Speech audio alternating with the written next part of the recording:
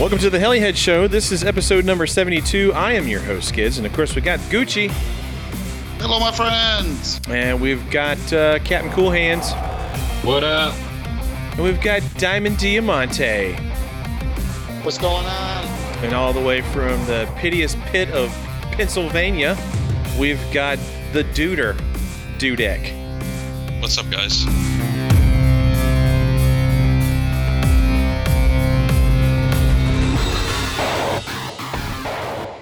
I just seeing if it worked. Nothing? Almost. Yeah. Get this guy a bathrobe and a white Russian. Listen, he's losing interest. You got to keep.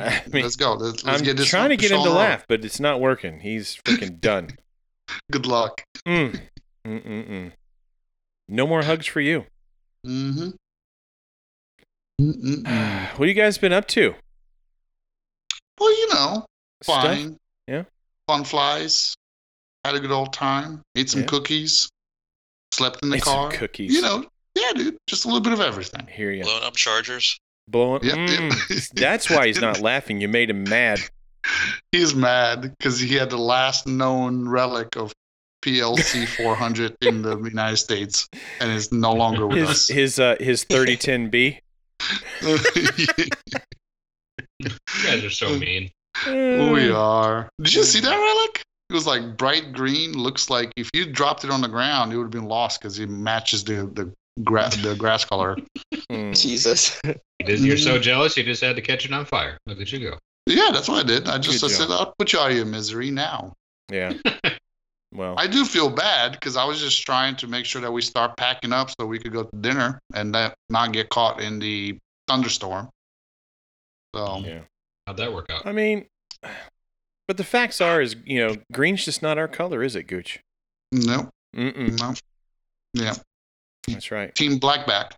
Team Black Bat for life, son. Mm-hmm. I feel bad, but Todd could fix it. He just gave us the news. He said, I got it, already fixed. It'll be back soon. Okay.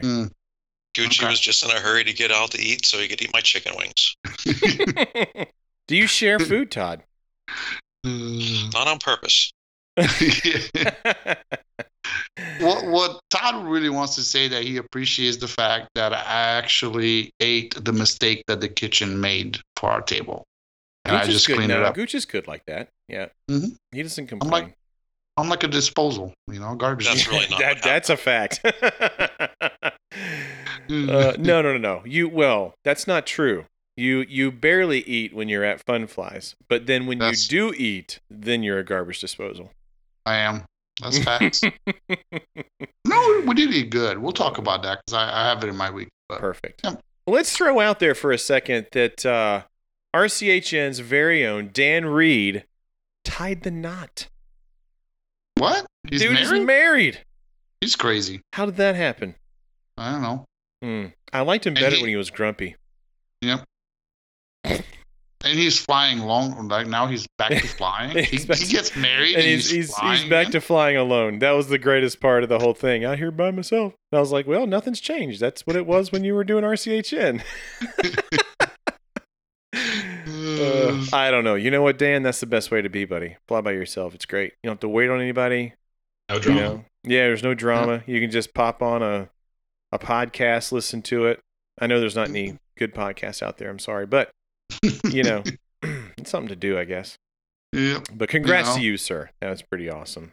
I know it wasn't like recent, but it's recent to the heli community, anyways, that he is now married. So pretty cool.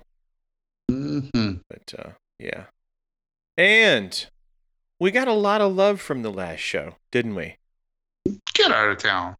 And it's crazy. I know. People are listening, more than like one or two? 3 people. Oh, okay. 3. They gave us a compliment on the old Servo show. Mm-hmm. So we just wanted to let you know that our very own Scott Graham will be back to do the Tail Servo segment.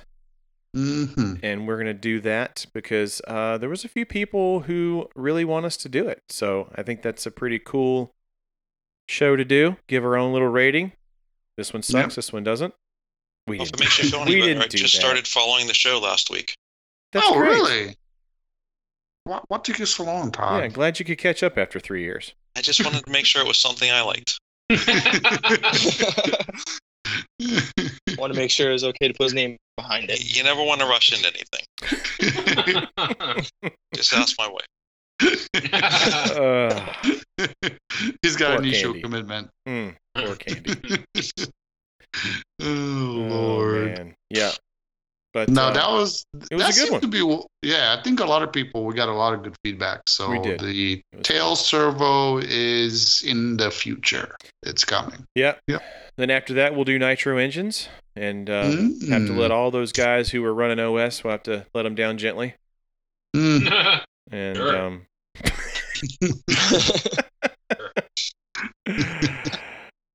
No, I'm kidding. But yeah. I'm not gonna lie, but Kyle's 91 was pulling strong this past weekend. I didn't hear that. Can you say it again? That 91 was pulling strong. Either that or you just are freaking a master. Yeah, no. It's not fair. It's not fair. Kyle could make a freaking Cox 049 engine look good. Okay? It's not fair. No, it's all in the engine. It's all in the engine. Shit. Yeah. When you need something to have power, you just call my dad. Say, hey, what you got in the back of the closet? And you pull out whatever he's got, and you're good to go.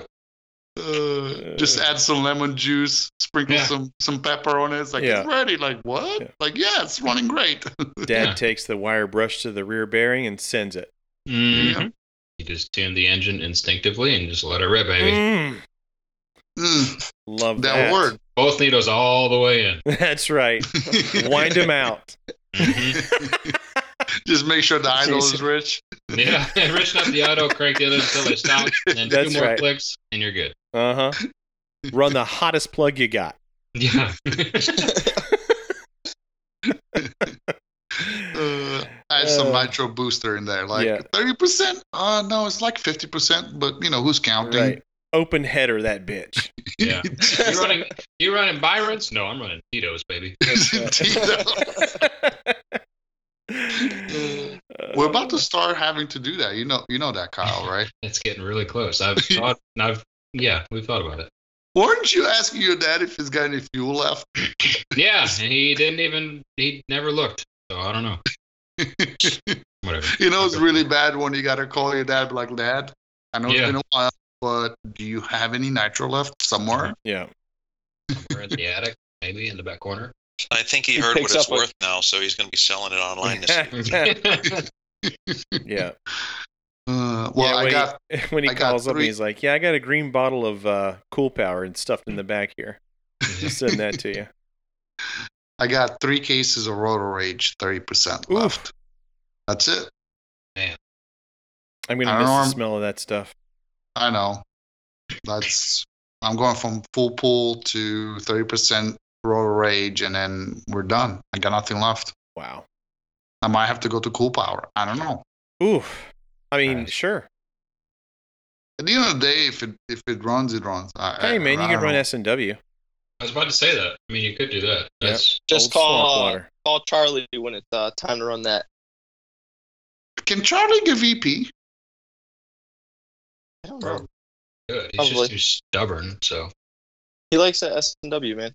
Oh, does he run S&W? Oh, yeah. He's live or die by it. Listen, if you guys skip out on Urcha, I should not say that out loud, and go somewhere else, I'm just saying you might be able to take home some fuel with you. I got connections. No, I don't. That's not true. But I know someone.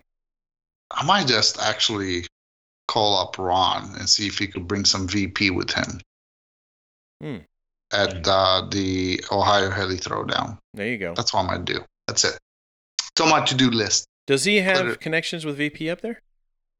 I think he does. I'll just have to, because he was throwing some connects that he might have up there. So I just need to research that and have him pick me up. Like, I don't know. I think 4 to 6 cases would get me through the year, and then some. There you go. 46 cases. 4 to 6. I was gonna say, wow, I love the commitment. 4 to 6 cases get me through like a 5-year span. I get it through the rest of my life. So, I hope my luck changes. Ben's the one who cursed me. He was the one that was like, 2021, we're not buying nitros. And I kept buying nitros, and they kept not working. So I blame him. Why do you keep friends like that around? I shouldn't. Honestly, like, listen, nitro is life. I'm sorry. Yeah. Changed my mind. I haven't even got a nitro. I haven't had one in like so many years. Thanks to Todd. Todd's like, time to get out of nitros, and then he turns around and buys one. I'm like, oh, I guess we're not getting out of nitros. Yep. I think that's what Todd flew most this past weekend was nitro. I did fly a lot of nitro this weekend. Yeah, that 600 was ripping, wasn't it? It was running good with that YS60 in it, wasn't it? I thought so. I mean, you are like the YS whisperer. I don't know what you do. You must take it over to Ray's house and sprinkle some, lemon juice and some pepper, and yours never have an issue. I haven't been that lucky. I'm writing that shit down. Fuck that. Lemon juice and pepper. Yeah, spice it up. Spice it up really good. Disclaimer: if your motor doesn't work after trying this, it's not. It's not our fault. That'll be the day when somebody posts a review like, Helihead sucks. They told me to put pepper and lemon juice on the motor. Doesn't work. It was all of our street cred. It smelled nice, but fuck, the damn thing wouldn't work. The secret is in the fuel tank. We can talk about that later. Okay. Yeah. But see, how are we going to get that secret juice? Well, Todd flies VP. Mm-hmm. It's very, very hard to get around here for some reason. That's what I'm saying. You got to head south, my friend. Or we just get you up here for the Ohio event. Yeah, bring it to us. Bring some fuel. That sounds a lot easier. Rent a big car trailer, fill it from the front to the back, just for us. Gucci knows me. I fly to those events. I don't drive. Yeah, he's bougie. I'll drive to you, and then we'll drive up together, and I'll drive back down. Dude, if you drive all the way down here, we'll find something else to do. Trust me, we'll have a good time. Maybe we can find me a house. There you go. Yeah, yeah, your microphone will sound better. Yeah. Ouch. Jesus. All right, thanks for having me on the show. See you next week. Oh, damn it. Oh, all right, man. we're going to go on? I guess so. We probably should. So let's get it out of the way. So thank you to everyone who downloads and streams and listens to our podcast. We appreciate each and every one of you three. We would love to add more people. So please. Maybe 4. Maybe. No, thank you very much, you guys. All right, Gooch, what do you got? Oh, God, freaking 7 bullets, really? Oh, yeah. Overachiever this week. You ready? All right. I'm going on mute. All right. So, Gucci's weaknesses. So, the biggest thing that I did in the past 2 weeks is we went, me, Todd, Kyle, and a few others actually attended the first ever the Stars Heli Spring Fling. Yes, the name is kind of confusing, but it was a club in Cuba, New York, and they held their first helicopter fun fly up there. Were there stars there? There was one, and it was very clear who it was. It was Mr. Kyle Stacy. Ooh. Yeah, like he showed up, like, dude, forget it. It didn't matter, like, if you flew a turbine or anything crazy. It didn't matter. Kyle was there, so. Yeah, but Chris Rybert showed up. Come on. Yeah, on Sunday. Oh, yeah. He's late. He was ducking me. The day late. Yeah. He was ducking you? Yeah. It was kind of surprising because you and him go a long way back, right? You do. Back in the days? Yeah, but I think he had something going on Saturday. I think something with his daughter at school. He was wrapped up, so I'm just giving him a hard time. I will say this. He did listen to the show on the way there. So, kudos. Thank you. That's listener number 3. Yep. Right. We just gained that one. So, yeah, he was there. Like another, I met Dima Vinar from Toronto. He actually drove from Toronto, from Canada, down there to, attend the fun fly. And he plans to do attend more fun flies in the States next this year. So It was pretty cool. Met Dan Hoops. He is so Dan and Matt Klaus. They're local to Cuba. They actually live, I think, in Pennsylvania, but it's right on the border. The club is, so that's their local club in Cuba, New York. But these guys are a group of guys that I guess were in helicopters. They kind of took a break, and now they feel reinvigorated because I guess as a bunch of the club members decided to buy helicopters last year. So now they're like full out, ready to attend fun flies and get back into helicopters. It was pretty cool. So, yep, a lot of cool. Matt's wife, she was the one to actually run registration. Thank you for that. She was awesome, but it was just low key. I loved it. You know, we got all the flying. I think Todd flew like, I don't know, 1,050 flights, give or take. So it was pretty cool to attend. So luckily enough, I did come back with almost a Puma, just like, issue with servos. I stripped some gears in an auto. But everything else came back in one piece. So the Genesis Nitro Raw 700 came back, and then 580 came back. So the only problem was the Puma servos, the BLS 272s. I had a bad auto, touched it, and then it decided to completely flip over. And the only thing bad on it was the cyclic servos. I think one of them stripped gears. But I still ended up putting it back up in the air after I stood it back up on its skids. So it's kind of flight worthy. Let's put some thetas in there, some titties. Yes. Mm-hmm.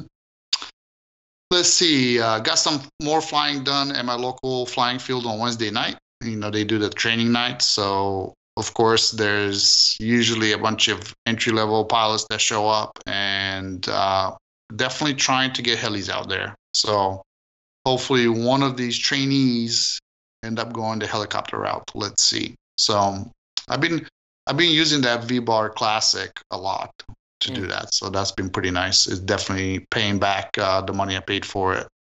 Let's see. Sorry, Brandon. Waiting for the second Puma. So nice. Another Puma on the way next week, hopefully. More servos, or this week by the time this through it. I'm going to get some more servos, and I'm going to get some thetas for the first Puma number 1. And then I'm getting motors, ESCs. I'm kind of doing a lot of refresh. So I'm excited about that second Puma to go lighter than light. Let's see how much we could shed off of it. So, and still be able to get a 3-minute nitro flight kind of, power. So 1950, 2000, we'll see. K4, so I've been running the K4 Charger. I got rid of my X16. Ben Connor bought my X16, and I went with the K4. It's charging, discharging, is doing all that just fine. The only thing that I noticed is the IRs seem higher than other chargers that I have.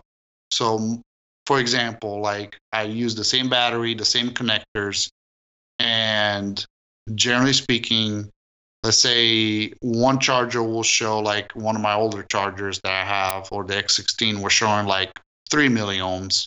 The K4 that I got will show like 6 or 7. And I don't know if it's just the charger, if it's connectors.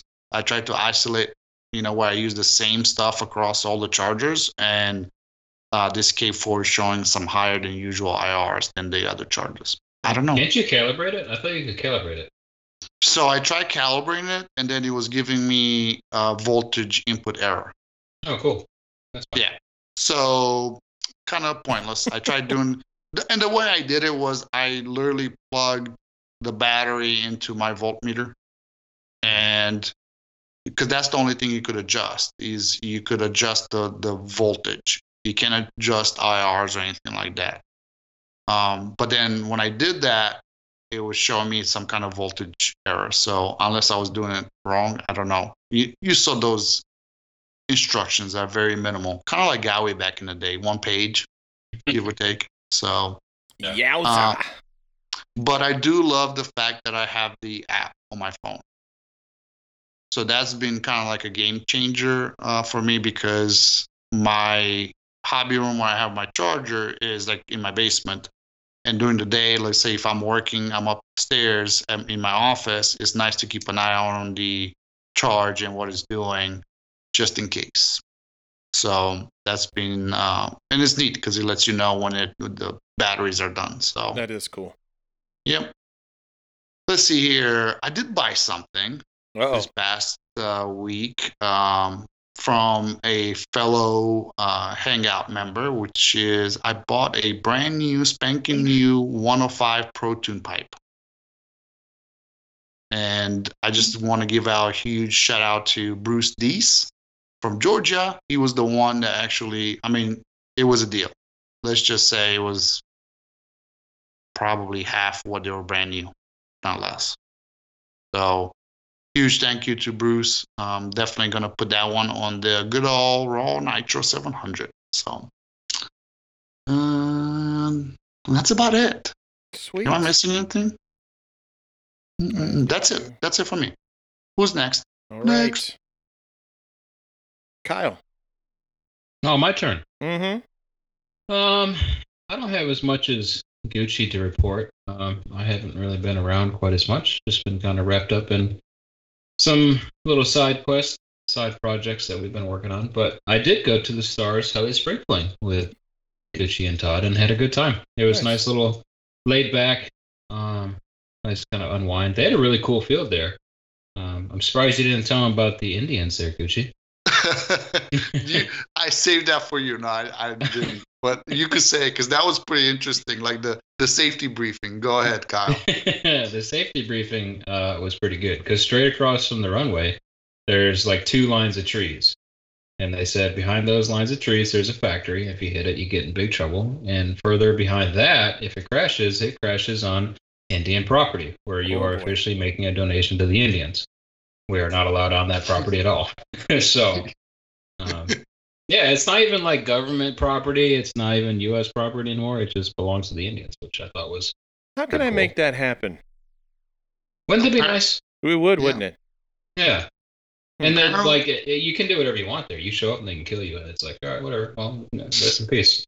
They'll investigate. What? Yes. In the world? So Indian lands, they're governed by the Indian police and the tribe council members. Like the United States can't, you as a United States citizen, you cannot enter there and do anything. Right. They control everything on there. So it's pretty crazy. I was like, interesting. So don't fly past those trees. And what does Kyle do on the first flight? He goes straight for the trees. Right past it. No problem. Bring it on. Live life on the edge. That's great. Yep. But yeah, other than that, what else we got? Did you put another screw in your gasser? The gasser is 99% done. I don't believe it. It's all right. You don't have to. It is 99% done. I was on a trip, and Ron Chorus came to Florida, and while he was here, I gave him a little side quest, and he worked on my raw gasser. All it needs is the Neo, and we're good to go. Is it going to be flying by this weekend? That's all order right there, my friend. Oh, my goodness. Yeah. Well, in my defense, I don't have a Neo yet. So. Yeah. But I think they came back in stock, right? They sure did. I just simply I ordered one, but it's not arrived. I don't even think it's shipped yet. Maybe you should have snuck onto that Indian land and. I would have found a bunch of V-bar controls there too, probably. Steve Jobs, what are you doing here? Yeah. So, the gasser will definitely fly this year. Looking forward to it. Ron did all the hard work that I was putting off, so I got the easy part of just setting it up and flying it now. So nice. We'll get that done. And then, other than that, just in the free time that I've had, I've just been flying my raw nitro a whole lot. Just really, really leaning in and, kind of falling in love with it. Because I flew it a lot last year when it came out. But now that I'm just kind of kicking back more these days, I just keep gravitating towards that thing and having a good old time. Nice. Like you guys said, flying an OS 91 in it. And it just keeps on ticking, man. Just can't kill it. Knock on wood. So awesome. Yeah. You were throwing down with that thing. Jesus. It is fun. It just feels really natural. It's cool that it's cool to have something that's nitro powered, that's lighter. Kind of feels like the Puma in the air. Responds a lot quicker. So the black nitro, you can't beat it, but the raw nitro just kind of is on a new level. It's just different. I feel like so. Just been having fun with that. Yeah. So Nice. That's about all I've got. All right. Diamante, what you got, buddy? Not a whole lot's been happening. Since New Jersey, been pretty relaxed. Rebuilt the helis, getting ready to go to Gucci's house, making sure the helis are good to go for the upcoming events, and practicing for F3C and F3N. Sweet. Did you send the electronics for your Kraken S, for God's sake? Maybe. Oh, Jesus. Maybe not. I'm waiting for Ron Course to send them. Oh, you should just bring them. Just bring them, and we'll just do a power build like the night before, and then You just have to put a motor and ESC in it. Pretty much, that's it. Yeah, I'm actually pretty pumped about that. That's gonna be a fun heli, I feel like. Oh yeah, it's here. It's got the blades. I got the S blades for it. So whenever you arrive, we shall see if it stays in one piece. Thanks for the lack of confidence. It's good. It's good. Don't worry, Chris. yeah, I forgot to put this one bolt in. But I don't remember which bolt. But there's one bolt missing. Out of the head. Out of the spindle bolts. One's missing. I'm excited. This is going to be fun. I'm too. This is going to be fun. Get some good practice in too. Yep, that's the plan. Nice. All right. Todd, what have you been up to the last couple weeks? Had a great time at the STARS event with Kyle and Dan. Did a lot of flying out there. I basically used up all the flight stations that were available out there. So tended to walk from end of the field to the other end of the field at times. But yeah, had a good time flying the Puma out there on 6S. A lot of guys were very surprised that it was actually flying on 6S. And flew the Drake a lot. And also flew my Kraken 580 a lot, nitro. And what after that? I was only able to be there. Candy and me drove out Saturday morning, and we drove back late Saturday night after we went to dinner with a couple of the guys. We hit major rain halfway home, made the trip miserable on the way home. But we got around Erie, PA, which is about an hour and a half away, and things cleared up, so it wasn't so bad. Came back on Sunday, slept in a little bit, and then I was working on my Kraken, switching it back to the F3C head on that. So that's going to be my practice machine for there. It's been a busy week at work. I had to buy a new charger. We won't get into the details about that. But who did what? What happened?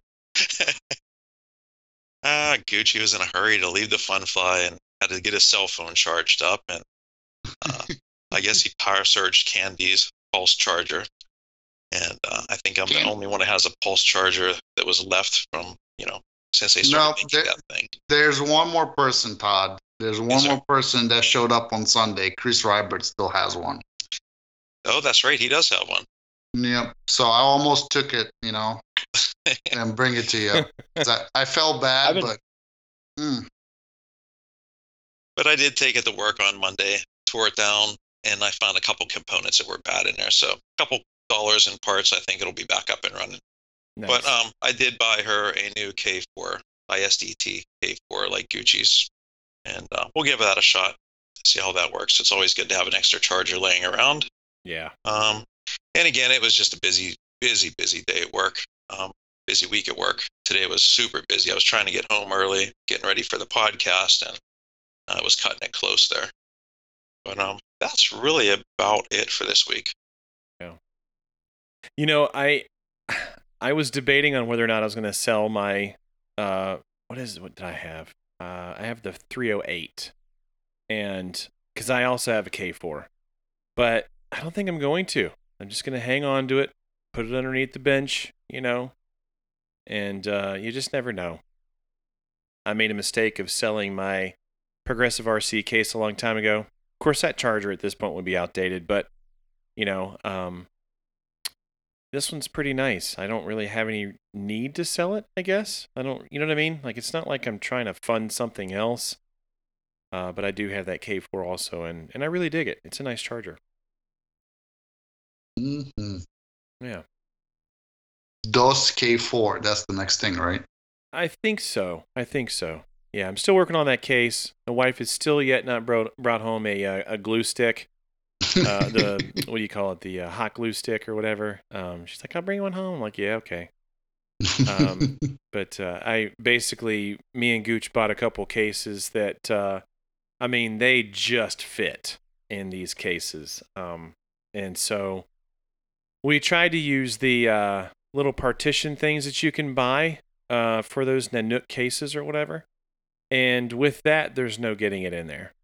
So you get a lot of extra foam and stuff like that in SAB boxes. So I decided to use some of the foam, since it's real thin, just to act as a barrier between plastic to plastic, kind of thing, really, more or less. I mean, if it wouldn't matter if that divider was in there or not. You drop this case, that charger's probably a goner. But, it's just to kind of keep it from breaking, whatever. But so I'm trying to hot glue that in there and get it set up and stuff like that to kind of become a new little charge case. And it's obviously much smaller than the one that I normally carry around. So I have been working on that in the background, but I'm waiting on my hot glue stick. It's just not showing up. They sell those at Walmart. Yeah, that's far. That's or really Michael's. far. Michael's, that's even further. Ugh. Oh, Lord. Where do you live? In the middle of nowhere? I'm in Knightsville. Oh, Lord. That is far out there. Mm-hmm. See? Banjo around the corner. Gotcha. Yeah. Can crusher on the tree. Take a left. What else? So I said nothing in the notes, but I guess that's not really true. I am rebuilding my Puma from the infamous poof, and I did notice that there was a couple other parts that needed to be replaced, and one of which is the secondary shaft and the front tail pulley. Those managed to kind of take a hit. So it had the strong shimmy shake. Tom, Shin, and Gooch were on the it was Messenger. It wasn't Facebook Live, but we were doing a little video FaceTime, whatever you want to call it, with Messenger. Me and Ben were out at the field, and this thing, it just sounded terrible. So we finally traced it down to those two.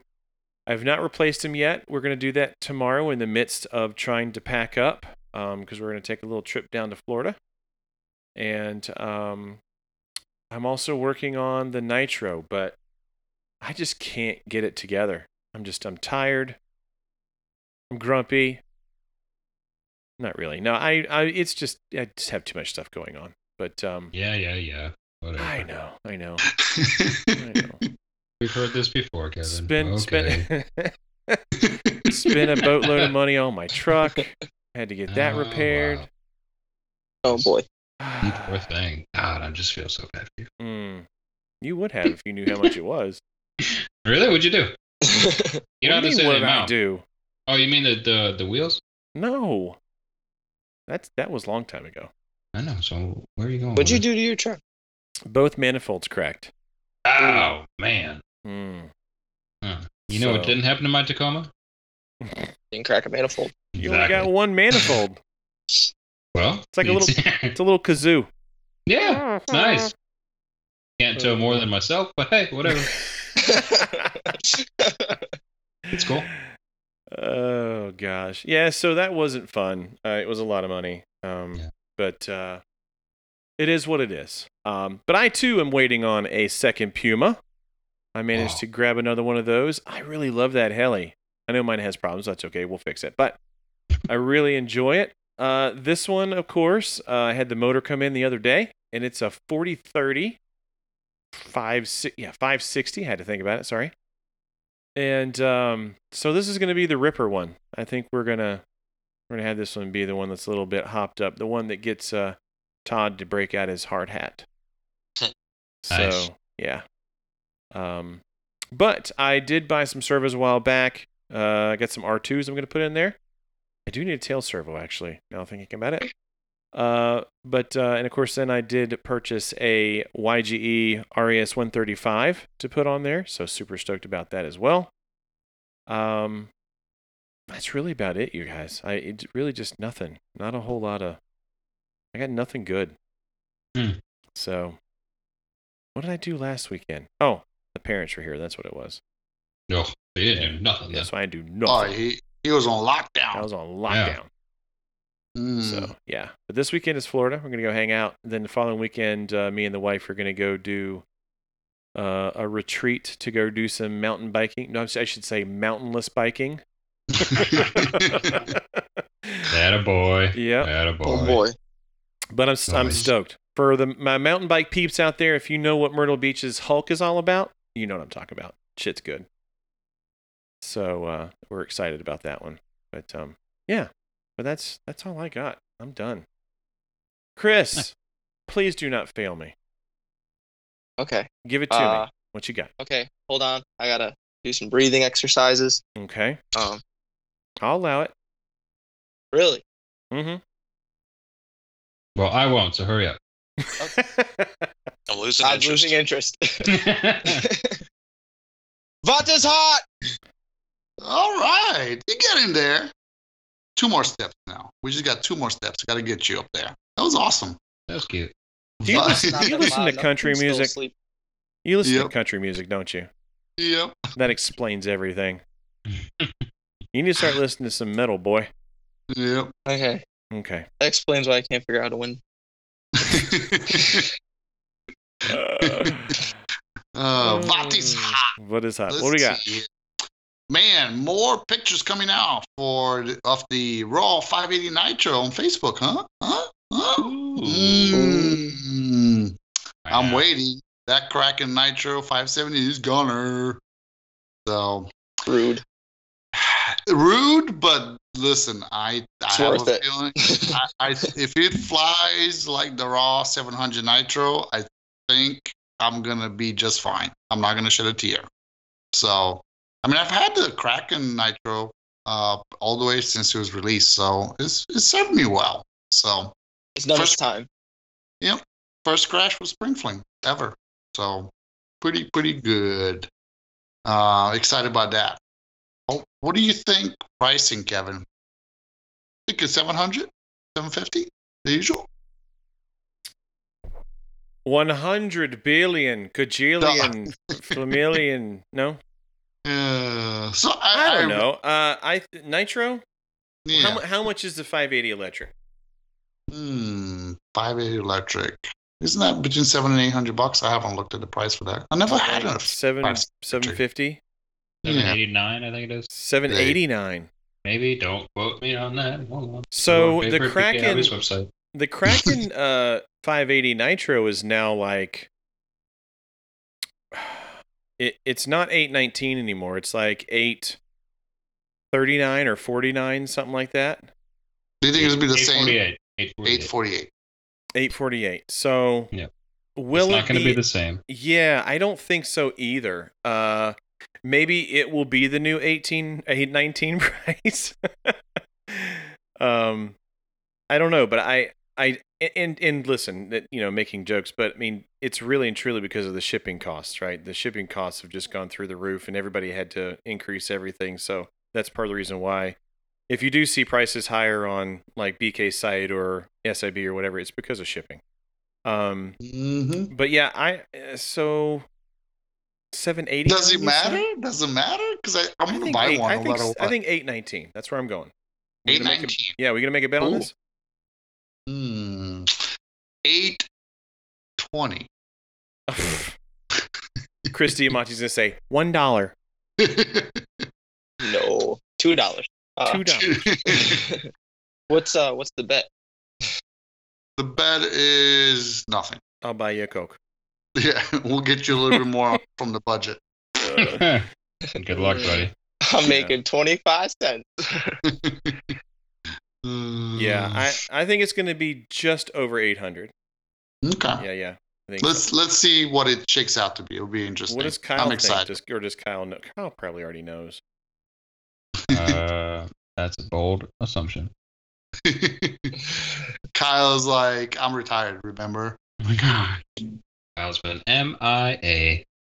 Okay. It'll be interesting to see what comes out. No matter what, I'm buying it. So yeah. Yep. Running the same old stuff in it. The torque servos, the minis.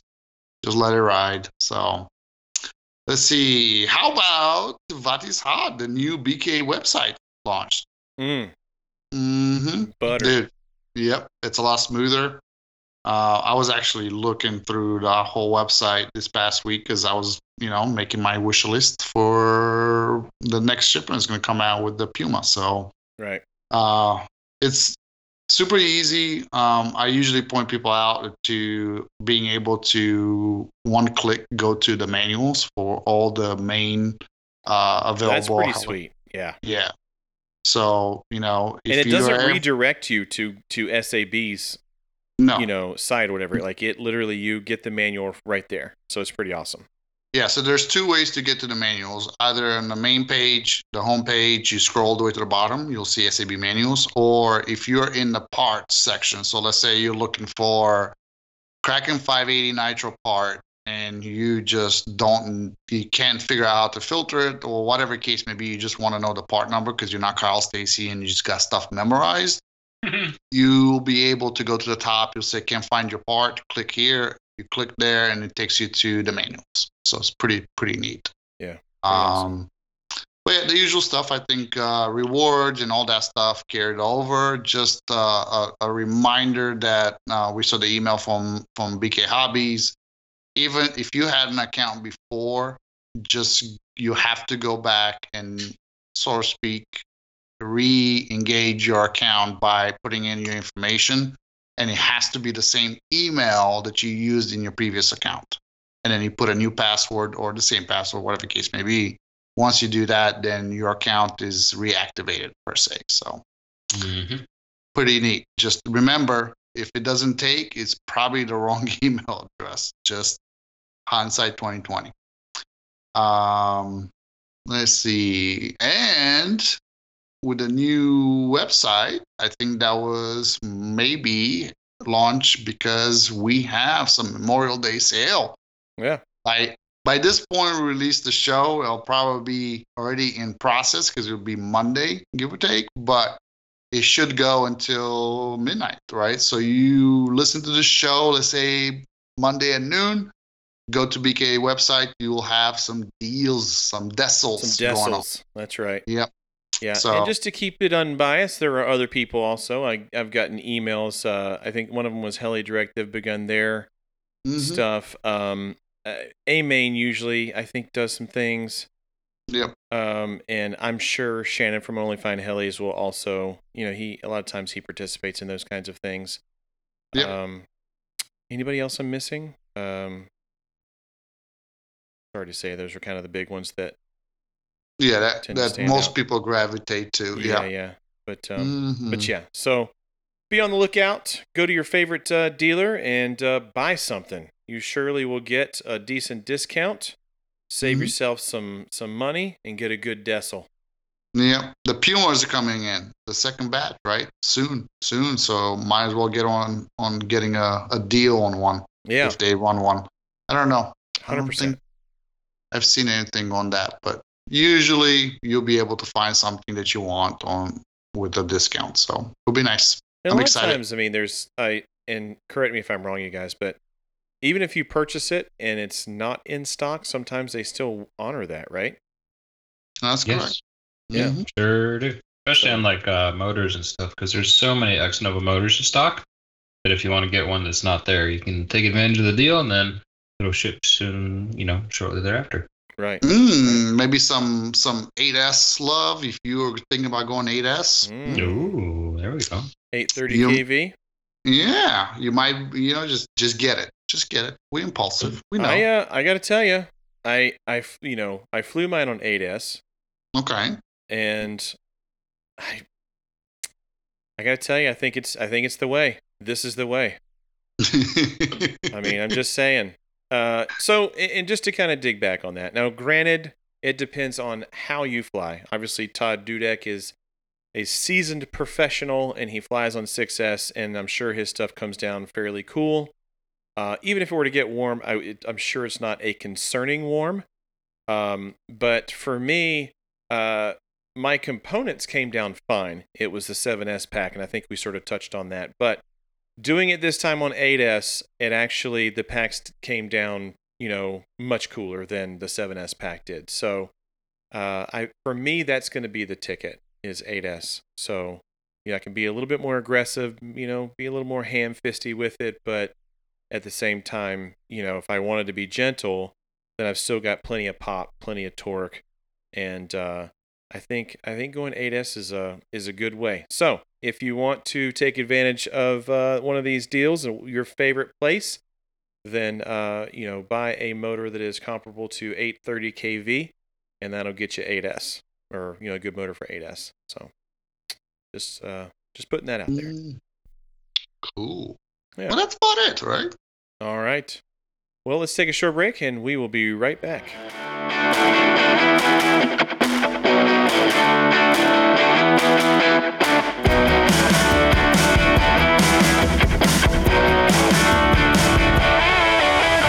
Hey everyone, this is Frank Moradeos, aka Way Less Doritos. I'm really grateful to be the new Maniacs USA team manager. And I'm really excited to have the opportunity to be working with some of the very best pilots in the world, such as Duncan Bostian, 2019 Global 3D Champion CD, as well as Aaron Wolf and Ramis Jacobson, to just name a few. When you're performing at this level, you certainly need the latest in LiPo technology with the most comprehensive warranties and one of the best crash replacement programs in the industry. Maniacs provides a huge variety of packs from 2S up to 14S, with multiple C ratings ranging from 35C to 70C, which caters to everyone's needs and budgets. The best part of Maniacs is their LiPos come with a 1 year from purchase date manufacturer warranty, free of manufacturer defects. In addition to a 6-month crash replacement program of 30% off MSRP, 6 months from the purchase date. These batteries can be found at maniacsusa.com. Hope to see you all at the next event.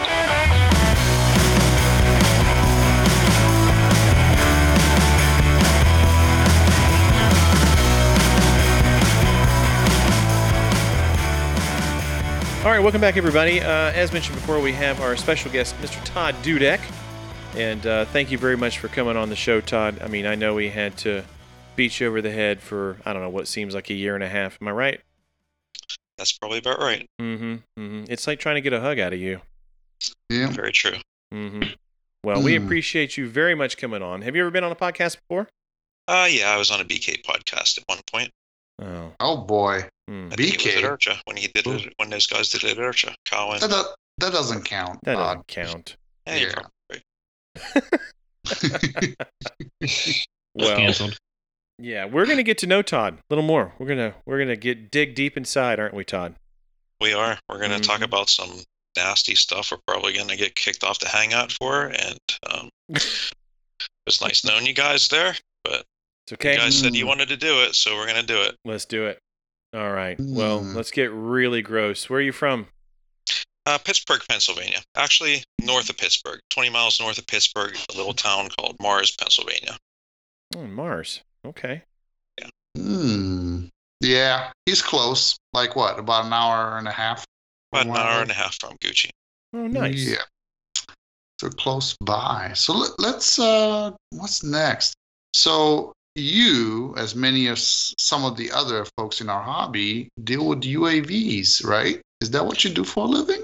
I did in the past. Okay. The FAA rules came into place with the drone stuff and kind of put a halt to that.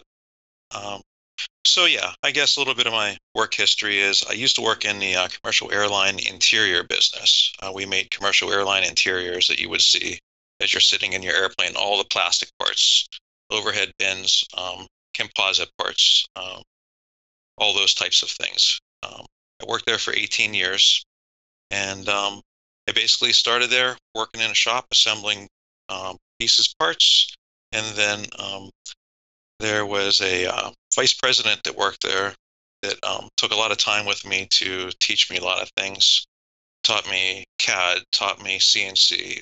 Basically anything I was willing to learn, he was willing to teach me. And over the 18 years, I had worked my way up into director of research and development. I was doing a lot of the composite manufacturing over there, at least the design of it, and the first articles and so on, and getting it onto production. And then 9/11 came along, and 9/11 put a real hurting on the airline industry at that time. And we'll back up a couple years before 9/11. A friend of mine worked for Carnegie Mellon University in a robotics department, and they were flying these large-scale Yamaha helicopters. They come from Japan. They're mostly used for crop dusting in Japan, and they're manually flown. And what we would do, or what they would do, is bring them over, and they were trying to develop a flight control system so that those could be flown unmanned. And this person that was their pilot was getting up in age, and he was getting very timid and very, very concerned that he wasn't able to do it much longer. And he asked me if I would come in and take over. So I went down and talked to the group of guys. Got along with them very, very well. And I started doing consultant work for them. And I did consultant work for probably 2 years with them. And then there was another division of the university, which is called the NRAC. It's National Robotics Engineering Center. They also had another project going on. It was a helicopter project also. They were using the Bergen helicopter. It was a 2-cylinder gasoline helicopter. A lot of problems with that helicopter. They were trying to lift a lot of weight with it. I was designing rotor blades with Vic from V-Blades to try to get that machine to work. We did get it to fly. We got through the project that they had it for. But then we replaced it with the helicopter from the university. The Yamaha helicopter finally took that project over also. But then again, I was doing consulting work there, working for the airline industry. And then 9/11 had hit, and everything came to a halt that day. Airline industry really went downhill. A lot of the orders got put on hold. And at that point, a military project had came in for the university, and they contacted me. And timing was right. They're like, do you want to take a full-time position at the university at the Robotics Institute? And being at, this place was called McGee Plastics, I've been there 18 years. I was in a very good position there.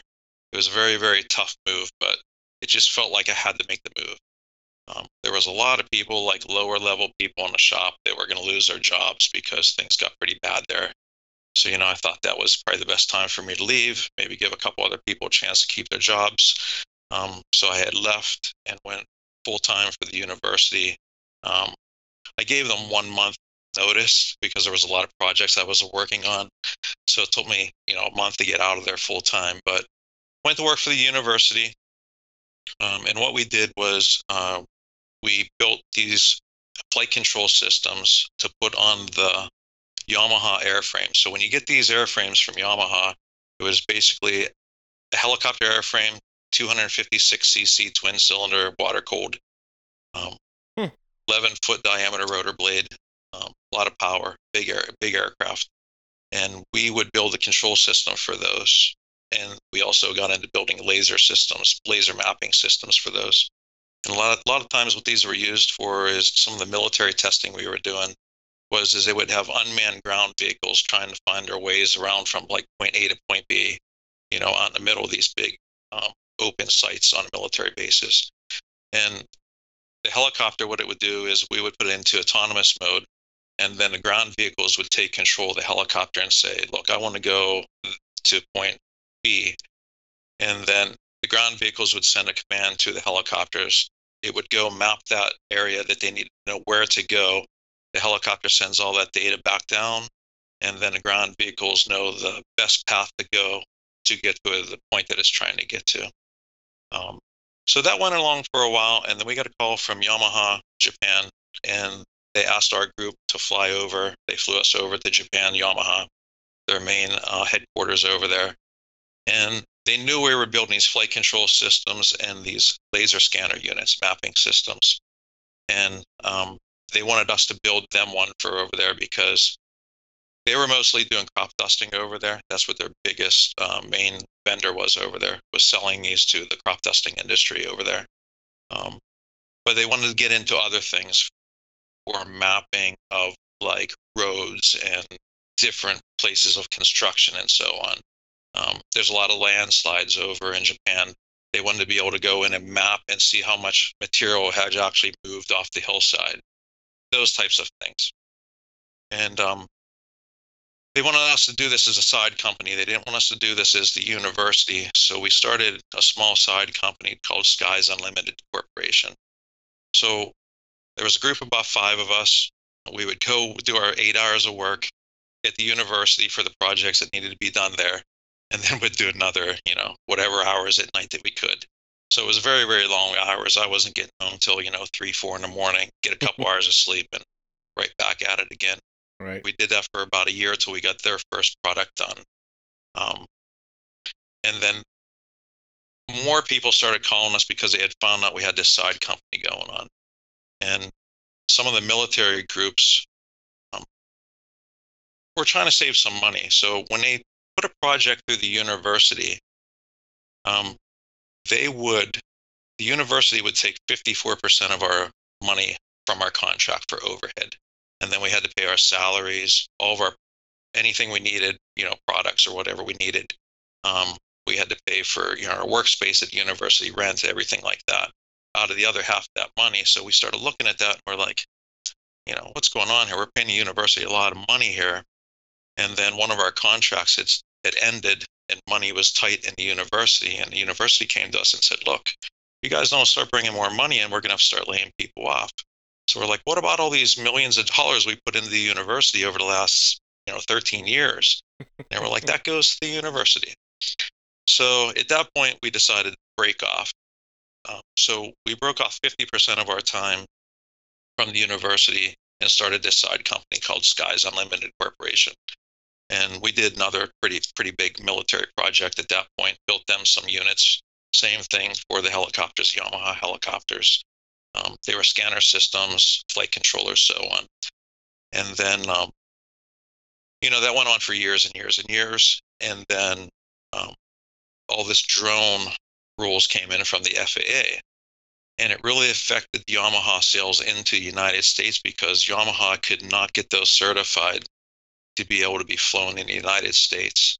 They actually, a team of 2 guys moved to the United States to try to work out all the details with the FAA to be able to sell those machines here again.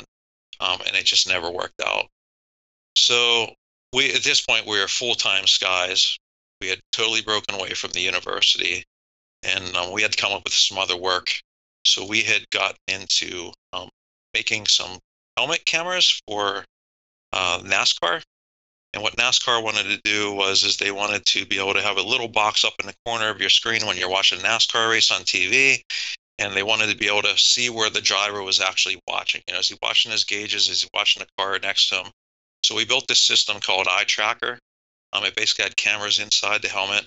It would watch where the person's eyes are, and then had forward-looking cameras.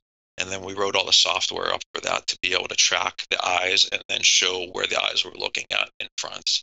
Crazy. And then I moved on to a NFL football helmet for that was mostly used in practice. They're not allowed to use them during the actual event, but they used those a lot in practice. And these were all prototype types of things. They never really caught on and went anywhere. And then at that point, one of our friends had started a company years back. It was called Carnegie Robotics. And this gets confusing because, you got Carnegie Mellon University, Carnegie Robotics. There's all these things called Carnegie, all these companies called Carnegie in Pittsburgh. But this was Carnegie Robotics. And he asked us to come down and talk to him. We went down and talked to him. He's like, we need help down here.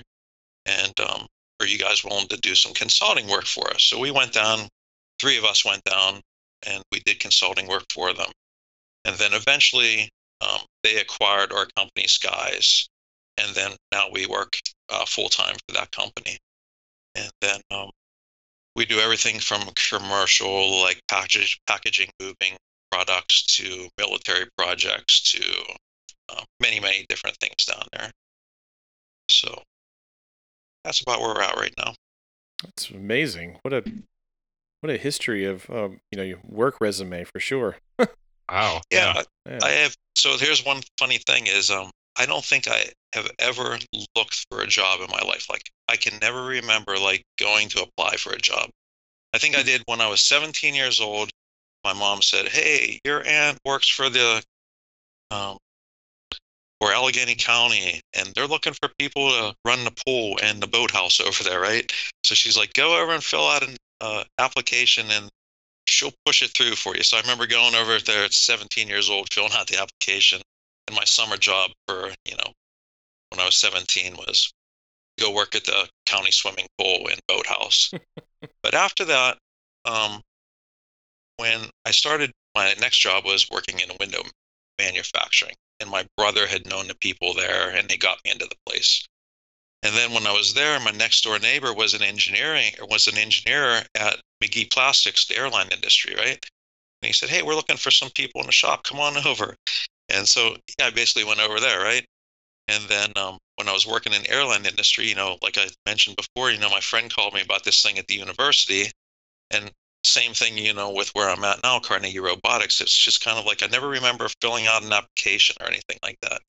It was just always people had found me, and it happened to work out. I think a lot of it's luck, a lot of it was timing. So, but I love That's working. so cool. It's I always say once I don't like what I'm doing, I won't come in. But that's the joke at work.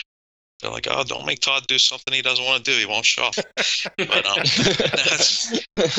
work has always been like a hobby to me because mostly everything I really have done in my career, I just really enjoy doing.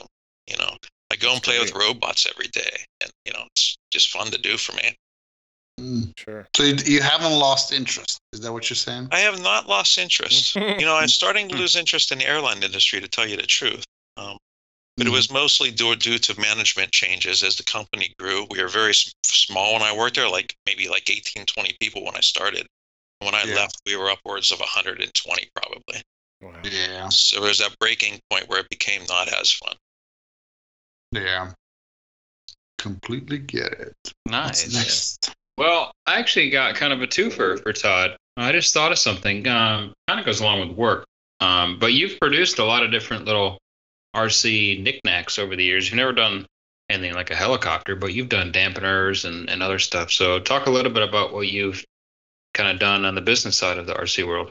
So yeah, I'm really bad with years and when things happened in the past, but I'm going to talk. This is probably 15 or more years back. I was looking for a dampener. Most of the helicopters that were on the market, Raptor, whatever else was out there at the time. I know the Thunder Tiger Raptors were very, very popular at that time. So whatever time frame that was in, T-Rex had just started to come on the market. But I was looking for a dampener because most of the ones you got in the kits were these basically molded rubber inserts that you put in the head. You'd go through 30 flights and they were just all wobbly and get worn out. And I was like, there's got to be some better thing to do here. So I've always had access to lathes and machines and CNCs and everything like that. So I'm like, I'm going to make something out of Delrin, right? And at this time, there were some other dampeners on the market, but they just didn't give me the feel what I was looking for. They were basically solid, and these were all flybar days too. So you got to keep that in mind. So I machined a couple different variations of these done, and what I was looking for was something that was soft around hover, but then when you really got on it, they would stiffen up. And what I had come up with was, my initial ones were Delrin bushing, and they had O-rings on the outside, very, very similar to what you see like on the SAB helicopters. Now they're similar to that. They have a hard stop on them and the O-rings. But this was a one-piece machine that had grooves around it, and you'd slide these O-rings on there, and then there was one for taking up slack in the feathering shaft. So if your blade weights were slightly off, they could center themselves. They would actually use those O-rings to actually let the feathering shaft slide side to side to take up a little bit of dampening that way. But they were very, very soft around center. They hovered very nice, but when you really wanted to get on them, they would hit the hard spot of these Delrin bushings. And it worked really well for me, and I used them for a while, and a couple of the guys around my area, they're like, hey, can you make me some of those? And I made a few of them. And then a few of the guys, some of the top pilots out there, when I was at Fun Flies, I was talking about them. Like, hey, can I try a couple of those, right? So I made them a couple sets, sent them out. Like, these are great. You should really sell these things. And I'm like, I don't know. And I didn't think much about it. Months have gone by. And for work, I was at a friend of mine's machine shop. It was an older guy that I had flown with for years. And he had a machine shop, local machine shop. And I went over, I had him doing some stuff for actually Skies Unlimited Corporation work we were doing. And his son had just bought a CNC lathe. And when I walked in, there was all this red stuff everywhere. These shavings, this red shavings everywhere. And I'm like, what is this stuff? And he's like, oh, my son makes these, they're for all these crazy dirt bike guys that do all this jumping stuff and everything like that. He makes all these internal shock parts for them. And he makes it out of this product called it's called Turkite. That was kind of a secret back then when I was doing dampeners, but it's called Turkite. And I'm looking at this material and I'm thinking, like, this is a lot like Delrin, but it's like, it feels different. It's like self-lubricated. Anyways, he's like, here, take some of it. So he gave me a couple of these rods. So I go back to work and I like machining my bushings down with that for my dampeners. And the stuff just like, it held up forever. It just didn't wear. It had no wear. The wear resistant on it was great. So at that point, now I'm thinking, maybe there is something here, right? So again, I made some up, sent them out to some pilots that I knew. And, some of them went to like Todd Bennett, Jason Cross, those guys back in the day, if people remember those guys. Right. Pete Niotis was another one. I don't know if you guys know him. Yep. But, yeah, Pete calls me up. He's like, dude, you gotta produce these things. And I'm like, I talked to Candy about it. And she's like, I don't know, if you want to try it, we can just do it like on the side. So you got to remember, I am like at this time, I'm working full time for the university. We had just started Skies Unlimited Corporation. There's like no time left in a day. But as I had time, I started making some of these bushings. And then I had my friend that I found this Turkite product from. His son had the CNC lathe. So he started producing these for me, a few hundred at a time. And then what I did was I got in contact with Ron Lund, the guys from Heli Pros, guys from Heli Direct, some of the major online distributors. And I said, look, we have this product. Are you interested in carrying it? We'll give you a really good break on it, but I don't want to be involved in any of the advertising. You guys advertise them. And Ron Lund's like, yeah, I'll take care of that for you. So it got to the point, Candy and me were like packaging these up, and she's working full time. I'm working more than full time. I'm coming home for a few hours. We're packaging these things up in her townhouse, and then she's taking them to work the next day to ship them out. And we didn't really sell too much direct. It was mostly to the larger dealers because they would buy in quantities. It wound up to where my friend, his son, just couldn't keep up with the work he was doing and my work. And he's like, I have another friend that has a bigger CNC. It's very, very sophisticated CNC. It measured temperature of the material and everything, because what happens is as a machine gets hot, the material gets hot. Your center bores and everything, as the material heats up, things expand, and then when things cool back down, the shaft diameters start to shrink, then you can't get the feathering shafts on them. A lot of problems, but he had this machine that took care of all that. And we were having runs made of these bushings of 1,000 at a time from him, and he was producing these. I was buying bar stock by 20-foot lengths for him of this Turkite product. And it really, really, really caught on. And it got to the point where Candy and me were like, we can't keep up. She's working full time. I'm working full time. So we had to hire my mom and sister to do all the packaging for us. So Candy would print up all the labels. Candy's my wife, if nobody out there knows that. So yeah, she'd print up all the labels, would buy all the bags. I'd get all the stuff in, inspect it, and take it to my mom and sister. They'd package stuff up every day. And we were moving just a ton of product. It just really, really took off. Lasted about 2.5 to 3 years, and I noticed the market changing. More of the like stuff coming from China for the aftermarket parts started coming through. A lot of those brands started to come through, and I'm like, we got to be really, really careful how much product do we stock here. So I really started to bleed off the stock, and then it was just like a light bulb turned off. It just stopped. Just like one day, the order stopped, and we were lucky not to be stuck with a lot of stock. And but like Hal brought up, we did get into some other products. We were doing some carbon fiber parts. I was making these. They were called cyclic rings. Cal probably remembers these. Yep. There were other companies that made these cyclic rings, and what it was you put this on your cyclic stick. So as you're doing like a pirouetting flip or something like that, it would make it so your stick wouldn't like be in a square. Yeah, you stay out of the corners. You could stay out of the corners, yeah. Mm-hmm. The problem is say you're doing like a rolling circle and you're using your elevator. What would happen with the totally round ones is you would notice your elevator, as you're giving it elevator, you would notice your roll rate changing also, because as your stick's going up over that radius, your aileron was being backed off. So I thought, what if we make these kind of like more of a square with a radius in the corners? So we tried it. A couple guys tried them, and they're like, yeah, this is great.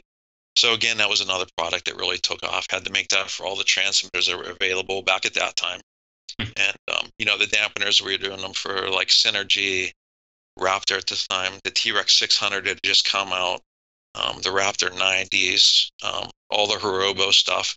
So we had, probably 8 or 9 different type of dampeners we were doing also. And then guys wanted to be able to tune them, so we came out with tuning kits for them. So if you wanted softer O-rings or harder O-rings in there, you could do that. But it was a fun side project for a few years. Helped pay for the hobby, definitely. Yeah. That explains your warehouse addiction. Yeah, and Kyle talked about the crackulator. We actually came up with 2 electronic devices. One of the guys I worked with at the university, he was an electrical engineer. And I'd go to the field and train guys on a buddy box, right? And he'd be there because he flew also. And he's like, that cord is stupid you guys got going between. I'm like, well, it's all we have. He's like, all right. So next weekend he comes out and he hands me this box. He's like, plug this into the back of your Futaba transmitter. I'm like, okay. Plug it into the back of the transmitter, and like he goes over and turns the other guy's radio on, and like it's a cordless buddy box is what it was. Wow. This is before cordless buddy boxes were even thought of Sure. by like Futaba or any of these places, right? So we had that as a product we sold. And then the crackulator had come out. Same guy, my friend, electronic engineer. This is when crack got really big. And if people don't know what crack is, I don't know, Cal, did Alan, who invented that? Was it Alan or who? It was Matt Bodos, actually. Was it Matt Bodos? What was Okay. it? I always thought it was Alan. No, Matt started it. Alan made it really big because he would never not do it for a while. He was just kind of in a constant state of crack. But anyway, keep going. Anyways, my friend's seen that, and he's like, there's an easier way to do that. So, again, basically brought trainer cords from Futaba. We basically took the connector off the end of it, and he made up this little circuit board. I drilled 2 holes in it to get a screwdriver in there with a pot. There was 2 pots in it, and basically it was just that square end that you would see on your trainer cord of a Futaba trainer cord. Plug that in your trainer port. You went into your transmitter to the trainer section and did a couple setups there. And the pots on the back, there was 2 of them. It controlled how far your swash plate would rotate side to side, aileron, and then how fast. The other pot was for how fast it rotated. So if you can imagine, you're just sitting there moving your aileron stick back and forth really, really fast. What you would do is you would just fly normal, and you would hit your trainer switch, and the thing would start to crack by itself. You would still have full control. You flew the helicopter just like it wasn't on. But the whole time that switch was thrown, it was doing that. And like Bobby Watts was putting it on his throttle. He was doing all kinds of crazy stuff. So that became another product. Bobby had a lot of those. I think he even set one up. I think even until Chicken Wing passed, Chicken Wing was using one of those because he just got a kick out of using it. He just hit that switch. It would start to do the crack move, right?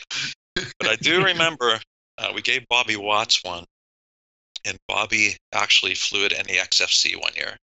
Yep. And I think this is when Jamie Robertson was doing that thing with the tail or something like that. Wasn't he doing some kind of crack thing with the tail? He did the tail wiggle, yeah. Yeah, because he said he couldn't move his right hand fast enough. I don't know. Something like that. But anyways, Bobby worked it into his routine where he was going to use this crack. We called it the crackulator. And he did. And actually, the next year they got banned. Weren't allowed to use any kind of electronic devices like that. That's funny. I don't remember how that got ratted out, though, because I thought it was a secret, so I don't know. It was a secret. I don't know how they found out about it. I don't know. It worked well, though. I remember Bobby did it with a night machine, too. He put it on a switch for the night, for the lights. Yeah. And did, like, strobe lights. It was a really cool little device. I like that. That's, I think, how Bobby and his friend started making those night systems. That was like, oh, we can take this the next step further. Yeah, that's right. Yep.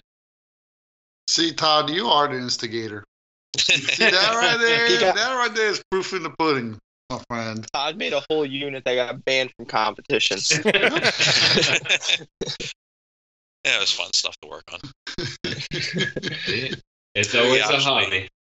We actually designed a set of Knight Rider blades back then too. They were wood. Again, my friend did all the electronics for it, and you see them now. They're available, right? It was very, very similar. There was a sensor that you had to mount on a tail boom. All the programming was on a small chip inside the rotor blade. And then it was a series of LEDs down there. And then you do the program, and you could program what the thing would write. You see this a lot on like fans you can buy for your house and so on now too. Wow. They have the Knight Rider stuff. But that we never pushed that into a product. We were trying to do something with Bic. It was just too hard to get it put into the carbon fiber rotor blades. Yeah. Always something with Todd, isn't it? Yeah, Todd pioneered a lot of things. He's creative. So, sticking to the hobby side of it, what came first for you? Was it helis or airplanes? Like, what did you get into first? So, it would definitely be airplanes. So, it was about 46 years ago. My dad had got me into airplanes. So, he was a modeler at a young age. He was in control line back then. And then, then he started having family and everything. So that all ended. But as soon as I was old enough to like build plastic models, he had me into plastic models, cars, airplanes, things like that. And then he got me into the stick model building, like the Gillows kits and those types of rubber band powered stuff. And then got me into control line. And then when I was 11 years old, so that was 46 years ago, he got me a Kraft. People probably don't even remember this name, but Kraft was a radio manufacturer. And he had a friend that he was working with that belonged to an RC club that was very, very involved in a hobby. They found me a used Kraft single stick radio, and that's the radio that I actually learned how to fly on. Wow. I tried to learn how to fly by myself. That didn't go so well. And then we had met some local people here, and they're the ones that had taught me how to fly. So you've been doing this your whole life, basically. I mean, you grew up flying then. Yeah, the hobby has been a huge part of my life. So yeah, when I was 14 is when I got into helicopters. Oh, wow. And then, I met Candy in a hobby. Her father flew with us and still does. And that's how I met her in a hobby. So she's been in a hobby since a young age. So yeah, the hobby is pretty much part of our everyday life for the most part. What was the popular helicopter when you were getting started at 14? It's hard to say. I can tell you what I had started with. That's the only thing I can tell you because this is back in 1979. there was nobody in my area flying helicopters. Helicopters were known as this thing where you don't want to get into it. Sure. And if you ever mention a helicopter, people would be like, don't do it. They don't fly. They're very hard to get flying. There's very few people in the world that can fly these things. And I just happened to be, my dad used to take me to these RC flea markets, and had gone to this RC flea market. And my sister used to travel. My older sister used to go to these places with us too. My sister was pretty involved in my growing up in my life too. And she actually supported me a lot in the hobby. And then financially too. And my parents financially supported me. But anyways, we're at this flea market, and I seen this helicopter sitting there. And we're talking to the guy, and my dad and sister like, do you want to try that? I'm like, I don't know. Everybody I talked to said don't do it. They're like, well, do you want to try it? And I said, okay. So my sister... that was very hard. I'm sure that was very hard for you to say yes. My sister wound up buying it for me there. I want to say it was like, don't hold me to this price, $250. It was, the airframe was already built, had a motor. I don't think it had any servos in it. It didn't have a transmitter. And so it was an American RC Mantis. It was a fixed pitch helicopter. It used a Thunder Tiger 40 size airplane motor in it. And just a standard airplane muffler. So like the stem of the muffler stuck straight down. So if you landed real hard, you'd plug the muffler up. But I got this thing home. My sister had bought it. She said it was for a Christmas present, but this was early spring. And so she's like, you can take it and work on it, whatever you want to do. So I took it all apart and like rebuilt it, repainted it, cleaned it all up, and spent a lot of time with that. And some servos in it. And all we used back then was a 4-channel radio, airplane radio, and standard servos. That's all we did. Fixed pitch, if people don't know how that works, is you depend on the RPM of the main rotor blade to go up and down as far as our altitude goes. So there's always this delay. So you give it a little bit of throttle, the thing starts to go up, and you back off the throttle, and at some point it starts to settle back down. And when you're learning how to fly those, it seems like you're always behind the curve. So you're either going up or you're coming down too fast. And I remember taking dowel rods and wiffle balls and making up an X pattern on the bottom of the landing gear to make the stance of the helicopter wider. And that's basically how you use these training gear. And you just sit there and you bump hover, and you just I chased it around my front yard. I'd get it up like an inch, and the thing would move 10 feet forward. And I'd just walk behind this thing trying to get the thing to hover. And it took me almost a whole summer to actually get it into a hover comfortably. I think there was a crash in there. So when the crash happened, then I basically had to wait to get the parts. There was really nobody in our area. And my dad somehow found, this is before the internet and everything, he somehow found a dealer that was about 2.5 hours away from us for that brand. So he took me there one weekend and to get some parts. And the guy is like, did you bring it with you? And I'm like, no, I didn't bring it with me. He's like, oh, you should have brought it down. I'd help you get it set up. You got to get these things set up before you can learn how to hover. And he's like, how you doing it? And I'm like, I don't know. I'm just trying to like move the throttle up and down and get it to move. He's like, no, there's certain ways you have to do that. And I don't know. Are you sure you want to talk about this? You want to get into this? Absolutely. Yes. All right. Put the disclaimer out there. Yes. Long podcast. Here we go. This was back in 1970, what, 9? 79. 79. So what they did back then could be considered illegal and unsafe in 2022. Disclaimer right now. Disclaimer. Don't try this at home ever. Yeah. I'm not recommending anybody try this. You didn't hear from us. It was free fall. Yeah, it was free fall, not us.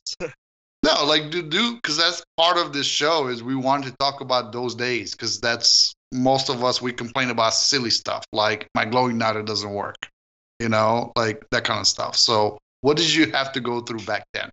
All right. So I'm down at this dealer's house. Guy's name's Dave Dar. And he's like, here's how you're going to trim it.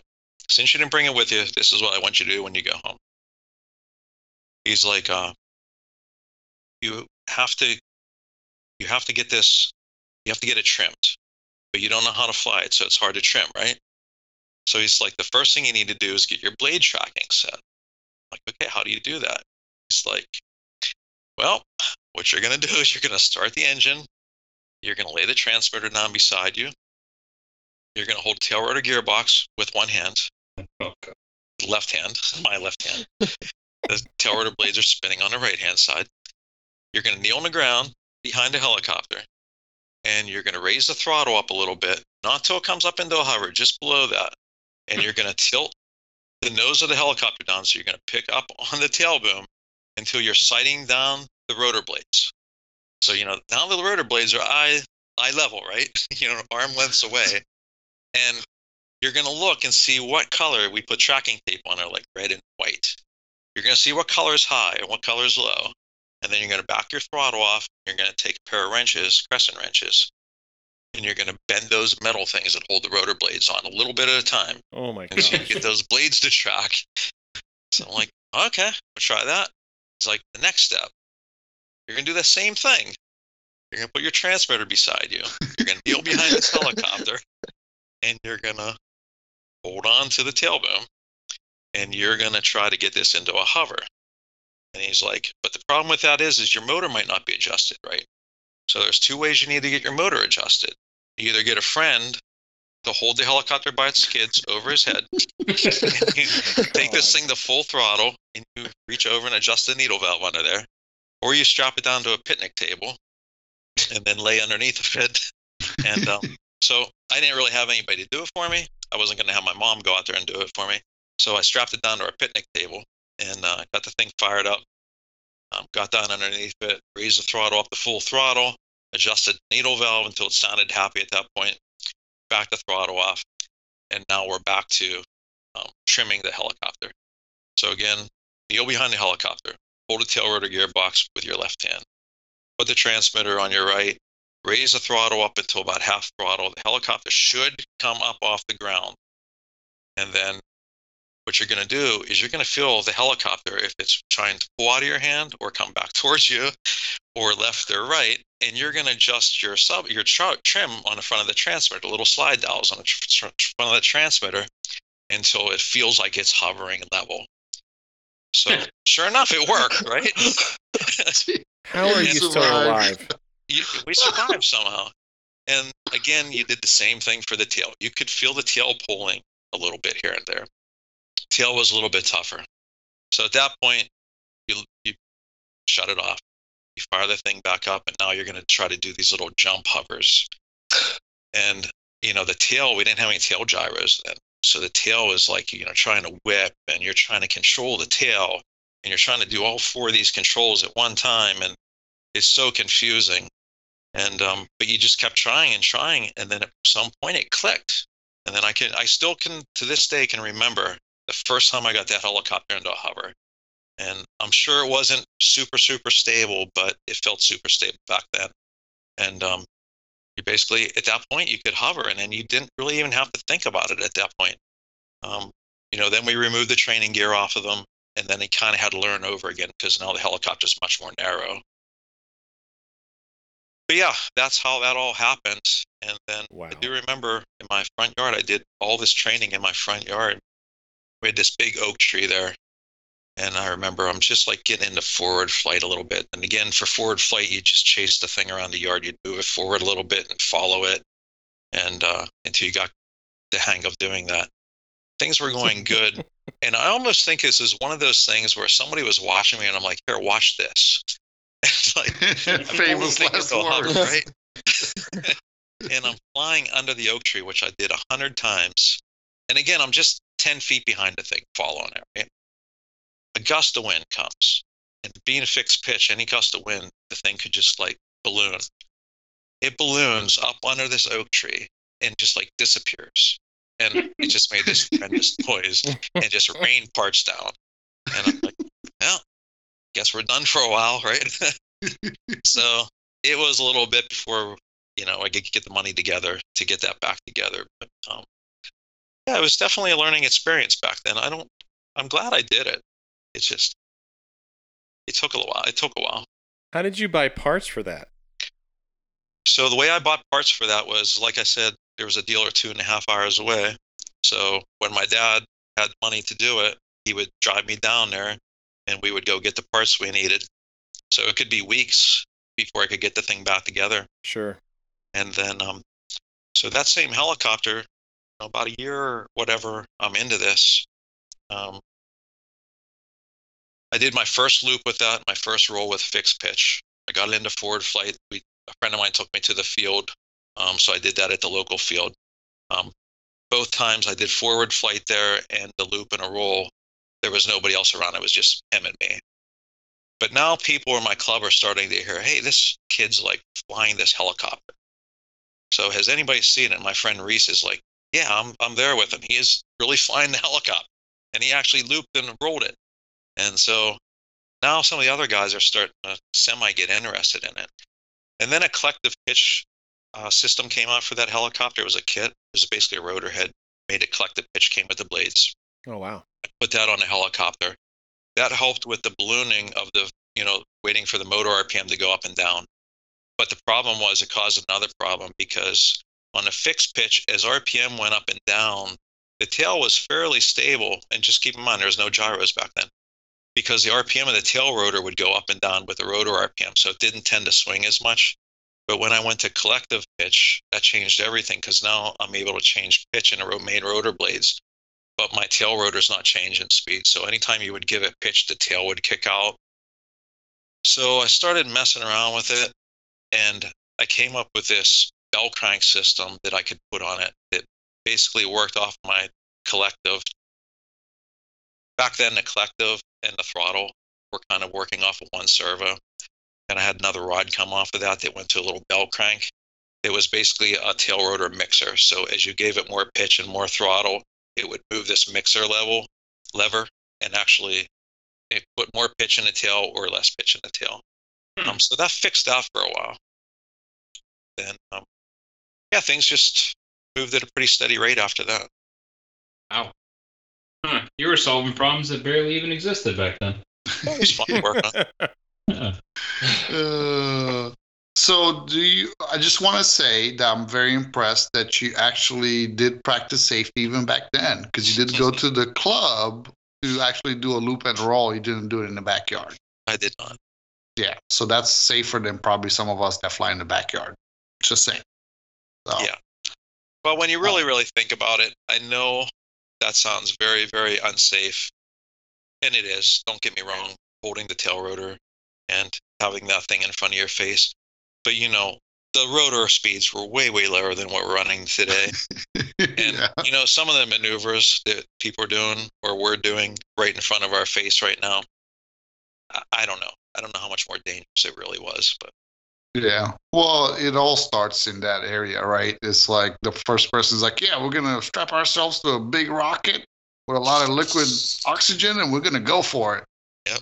Well, was that safe? Not really, but you got to go through those steps. And I'm sure happy that you guys did it back then, because I don't know if we could handle that kind of level of risk nowadays. So, well, let's talk a little bit about events. So do you like flying at your home field or do you like to go to events? And how many events do you usually try to go for in a year? Do you have a goal?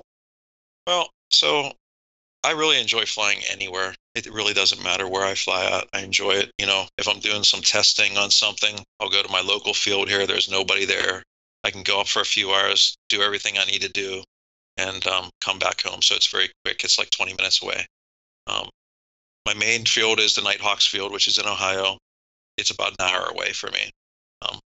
It's a great group of guys out there and girls. And we go out there and we have a lot of fun out there. Events, I have a lot of fun at events too. I like flying at events. And I I don't know. I probably go to average about 5 a year, maybe. Something like that. It just depends on the year. Right. You know, COVID kind of slowed things down for us a little bit for the events. Slowed you down. Slowed me down. Yes, it did slow me down. As far as travel, like we didn't make it down to Orlando this past year, and yeah, we normally are sad. there. We missed you. Not really, but we did. No, we did. We did. We were looking around like it would be so nice to have Todd here, but nope. Todd said no. I do want to point. Go ahead. Oh, good.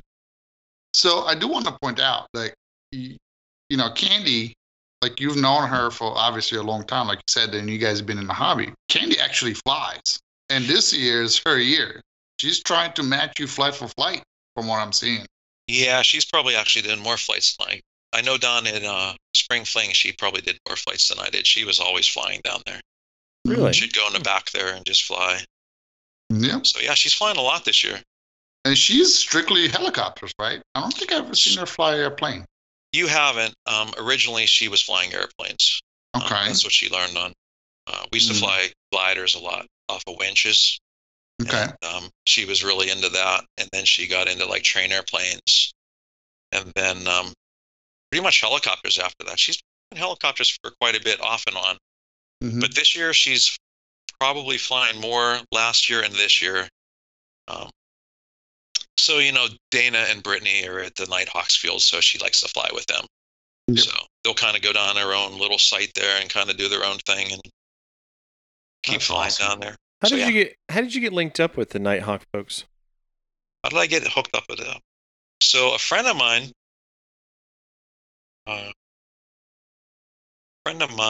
is into turbine jets, and he mentioned to me that the Nighthawks were having this open house event or something like that up there, and he's like, you should come up. They fly helicopters. A couple guys up there fly helicopters. So Candy and me jumped in a car this one Saturday, and I don't think I even took anything to fly, to tell you the truth. If I did, it would have been an airplane probably. And we went up and met a couple of the helicopter guys up there, and a lot of the airplane guys and jet guys and everything like that. Real good group of people up there. And I met Mike and Dana there. We had all this Goblin Girl stuff from the previous IRCHA. Kim came over with all this Goblin Girl stuff, and at the time I was kind of managing the SAB team. And Kim brought all this stuff, shirts and coats and all this Goblin Girl stuff, and she was like, look, I can't take this back. Can you just take it and give it away at events and everything like that? So I was like, sure. Well, it's all in like European sizes, so it's super, super small, right? So I'm like, what am I going to do with this stuff? So anyways, we happened to take it that day to the field, and Dana was there, and Candy was like, hey, I'm going to give Dana some of those coats, Goblin Girl coats and everything. So Candy went over and said, hey, do you want some of this? And she's like, I'll come look at it. So she came over. She's like looking at it. She's like, I can have all this stuff? We're like, yeah, take whatever you want, right? She's like, well, my little sister flies helicopters. Can I get one for her? And we're like, yeah, here, what size she needed? Like, you have like extra small? We're like, yeah, we have extra small. So we give her these shirts, and then I don't know how we wound up there. I think I talked to the helicopter guys. Are like, oh, we're going to meet next weekend or something. You guys should come back up. So we went back up, and then Dana went and got her sister Brittany and brought her over, and that's how we met Brittany. Then everything else is pretty much there on out. I think it just became the new thing. We had my main helicopter airplane field that I had flown at around that time. We had just had a big accident down there with a big airplane. It was a big, like 42% airplane, and I don't want to get into details, but yeah, a person got really, really hurt with a prop on it. And it wound up closing the field down. Oh, wow. So I was kind of in the midst of looking for another field anyhow, and then just wound up going up to the Nighthawks field, and that's how that all happened. Very cool. Yeah. Pretty cool. So let's talk about those 6 storage units that you have with nothing but RC stuff. What you got? 6 What's storage in your fleet? units? Give or take. My God. So Todd. there is some stuff over my mom's house, and I don't really remember what's over there. It's been a while, so I had a nice big building room in her basement over there. I used to build airplanes and helicopters over there, and a lot of stuff is still over there. I used to be like into ducted fan jets. I think there's still a few of those over there. Nitro or Nitro, yeah. the good stuff. Oh man, they screamed and they went nowhere. That's all I remember about those. No, dude, I saw one that had a 91 Rossi 91 in it, and they clocked it doing 175 miles an hour. I have a Aggressor 2, a Bob Violet Aggressor 2 over there. And back in the day, it had a 91 in it, and it was being clocked up over 200 back then. Whew. And, Wow. it was fast. And to tell you the truth, now you brought that up, it's all on primer right now over there. I have a brand new kit. It's all on primer. Everything's there. A brand new motor, a brand new fan unit, pipe, everything is sitting there. It just needs final painting. I kind of forgot all about that being over there. I don't know if there's many helicopters over there. I do know there's a Grotner turbine over there. I never flew that. It's a scale helicopter. Mm-hmm. What about the Chinook? Don't you have a Chinook? There's a Vertol over there. There's a Hirobo Vertol, twin rotor Vertol over there. There you go. Mm-hmm. And maybe we'll get that stuff out sometime. That would be cool. Because I know you got some stuff hiding. I do. I don't have that much stuff anymore. I have my SAB kits. Mm-hmm. I think there might be 8. I have eight helicopters flying right now. And then I also have I don't even have like 3 or 4 3D aircraft, 3D airplanes. I don't know. Stuff. I'll take your word for it, Todd, but I think you're holding back on us. You got some classics in there. I had more, but then we wound up semi-adopting these kids. And Amanda, when she got into helicopters, she was coming down helping me build all my stuff. And so a while back, I had a 570. I took it to the New York Fun Fly. Kyle was there. And I'm like, Kyle, you want to fly this? It was a Goblin 570 kit, sport. He's like, yeah, I'll fly it. And he was flying it. I don't know what happened, but something broke. It crashed. And Kyle's like, I feel really bad. And I'm like, don't worry about it. It's not a big deal. So the next day he shows up. He's like, brings me this 570 kit. It's like, I don't know what it had in it. Price, I don't know. I don't remember what's in it. But anyways, he's like, take all the parts off this, get that thing flying again. So we did. We got the helicopter flying again. And he's like, here, just take what's left of the airframe for parts home. So it was sitting on a shelf there. And when Amanda was coming down all the time helping build stuff, she's like, hey, I never see you fly that thing. And I'm like, well, it needs some stuff. She's like, can we put it back together? I'm like, I probably have all the parts to put it back together. So we put it back together. And then she's like, can I fly this? I'm like, yeah, go ahead, fly it. She's like, can I take this home with me? I'm like, all right, take it home with you. And then, yeah. So it's funny, Amanda hasn't flown for probably a little over a year now. And Brittany stole it from her. So, nice. Sibling rivalry over there. Yeah. I thought you were going to say that every time she built a new kit for you, that you gave her a part of the 570. So hopefully one day she has a full kit. But you're a lot nicer.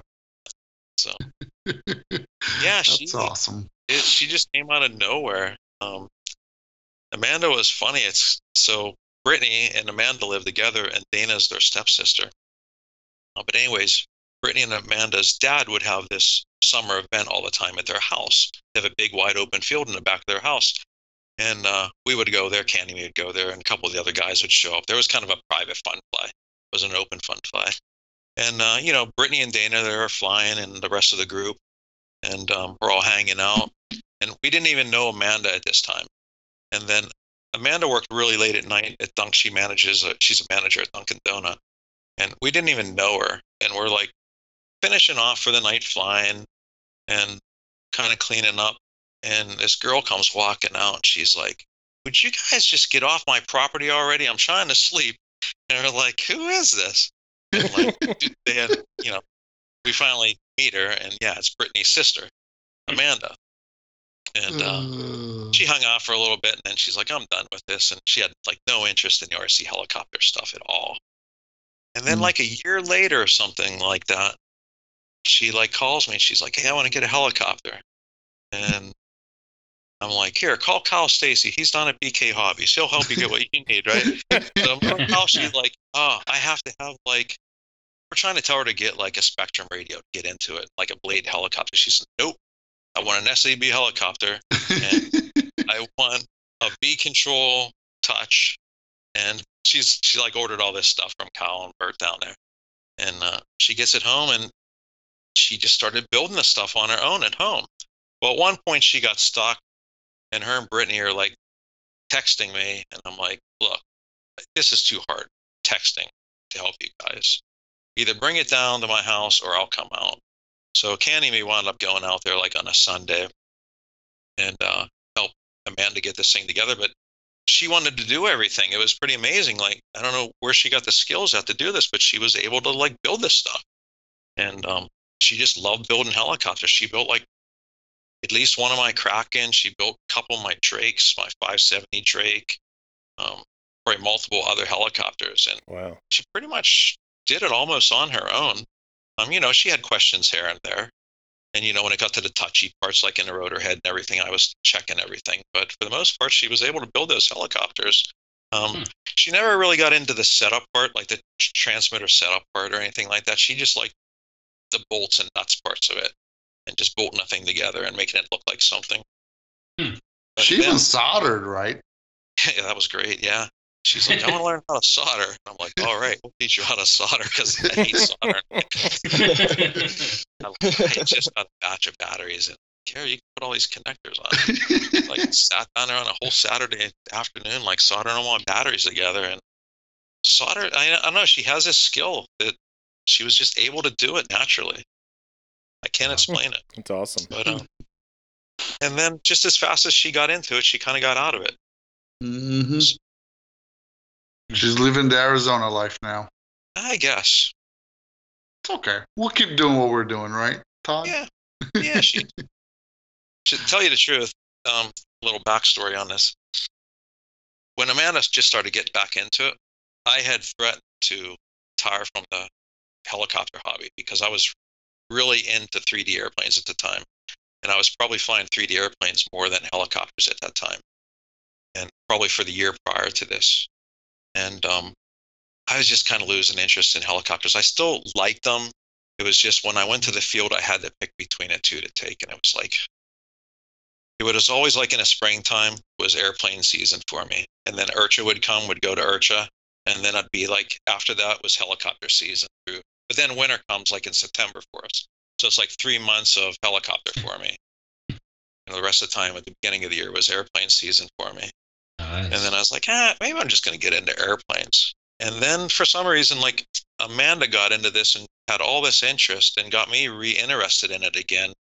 And then ever since, I haven't lost interest in helicopters. And now I'm flying helicopters more than airplanes at this point. She got you back in and then she went and bailed. What the She heck? kind of got me back into it. Yeah. And then she bailed out.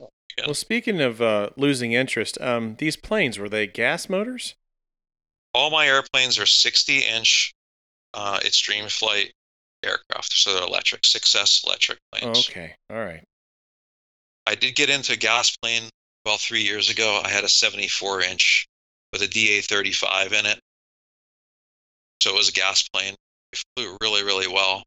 I wish today I wouldn't have sold it, but it was just to the point where it's easier for me to take 5 helicopters in the back of my car and throw an airplane in the back seat than it is to take this big, 74-inch plane with me. Well, I saved Gooch from a lot of headache, trust me. You should have seen him riding through town with this 100cc plane sticking out the tailgate of his truck. I mean, it was like he was carrying around a mountain bike in the back of his truck. It was like bigger than his truck. Yeah, like the spinners, the props were hanging off the tailgate. Yeah. Because I had a Frontier at the time. It was like it was a 5.5 foot.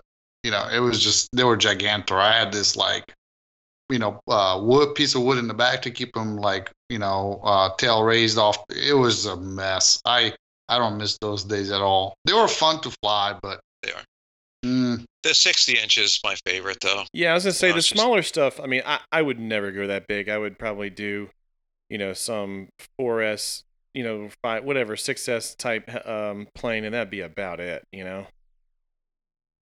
Well, yeah, 6S is a 60 inch. So, Mm-hmm. Yeah. I like the extreme flight stuff. It's nice and light. It's very quick. They're beautiful planes. They make good stuff for sure. mhm. I would fly planes more if I didn't have to build them. I just hate the building part. Well, they're already There's built. too They're coming many up. You just shake the steps. box and they're done. Well, I don't like shaking. How about Well, fine. Let's see what we got here. So you mentioned SAB. So have you been with the SAB, sponsored by them before SAB was incorporated? Yeah, so this is going back a little bit. I was flying for Outrage. I was basically flying for the team, but undercover. I was an undercover Outrage. What? That's team funny. pilot. I was never really into the team stuff. So I had Okay. done this in the past for like Thunder Tiger, Robo, and Align, and then Outrage came along, and it was like I just never really wanted to do the team stuff. But like the people that were running the teams were like, "Yeah, we really want you to do this because you're helping a lot of people and so on and so on." I'm like, "Look, I'll do it, but like I don't want to be officially a team member." And then so Heli Direct started to import the Outrage stuff. Basically ended. It got discontinued. They started bringing in all the SAB stuff. So at that point, I started flying the SAB helicopters. And then, Bert was getting involved in that whole thing there too. And Bert's the one that talked me into being on a team. He's like, "Why don't you want to be on a team?" I'm like, "I don't know. I just don't like that team stuff." Like, like hanging out with the guys and everything like that. But I don't know. There's just something about the team stuff. And it's much different now than it was in the past. It was a little bit different before. So I do enjoy being on the teams now. But so that's how that happened. Bert was like, "Yeah, you just got to go on a team." I'm like, okay. And then he became a manager, and then it all there's just managing stuff there for a while, and then You managed for a long time. probably the managing stuff is not easy. I can tell you that it takes a lot of time. Mhm. You got to keep track of knuckleheads like myself and Kevin. Yeah, you do. But it's not really that. It's just there's a lot of behind the scenes stuff there. Yeah. Mhm. But it was fun. Very cool. Mhm. So, Todd, I have a question. With all your years of flying, did you ever do any competitions? I did very, very local, small competitions that, we're talking back in the 90s, something in that area, I'm guessing. I did some events like that, but I never really got big into it. I did some glider events. When I was heavy into sailplanes back in the late 80s, 90s, I got into thermal soaring. And I had a lot of local friends that I flew with every weekend. But for some reason, when we went to an event, everybody's attitude changed. It was like everybody was for themselves. And it just gave me this really bad vibe for the competition stuff. I'm like, I don't know. This is weird. It's like I just wanted to have fun. But yeah, I don't know. Ever since then, I don't think I've ever really, really wanted to compete. And I'm so busy anyways, I just don't have time to dedicate, like, F3C. I don't have time to dedicate to go out there and practice multiple times per week. And when I get out on the weekends, I just want to go off and fly. Fair enough. Get this work on side or Well, whatever. You keep threatening us with "I'm gonna compete, I'm gonna compete." I was all psyched. I got Todd Dudek, he's gonna do it, and then you just dropped the ball. You were I was aiming at gonna do the F3C stuff this year, then you decided not to do it, so I was like, all right. This year, yeah, put it on me because I listen. I already got the first place. I don't need another one. He's I'm off all flying for- his airplanes, Gooch. That's what it is. No, I think, I mean, especially because you've been in the hobby for so long. it's not that you're going there to win, but I think just the amount of knowledge, I think it'd be awesome to have you in the competition scene. I think that would be really, really cool. Yeah, through my whole hobby career, I've enjoyed helping other people actually more than flying myself. Really, there's not as many people that need help now, so that's one thing I do miss in the past. It was, our area 10 years ago had probably close to 35 helicopter guys that would meet up at the field every Thursday and every Friday or Saturday or Sunday. Wow. But yeah, most of those guys are just gone out of the hobby. The big thing is when we lost that field due to the accident, that was our primary field. And when that happened, it was just everybody just dispersed. It was just a reason for people not to fly anymore. Yeah. Such a nice field, too. It was a great field. Yeah. Very, very wide open. Yeah. No trees. No trees. Yeah, there was My really kind of like field. nothing to hit at all. It's great. Yeah, Kyle was there a few times. Yeah. It's a good time. But... All right, Todd, we're gonna give you a little bit of a hard time because we love you, but we do know that you're a germaphobe. So how does a germaphobe like yourself fly something as nasty and oily and disgusting as a nitro? It's got to be, since it's what I grown up flying, and it just doesn't bother me anymore. But I do have some weapons to fight against that. Weapons. Weapons? Tools. I have some tools. His accessories, yeah.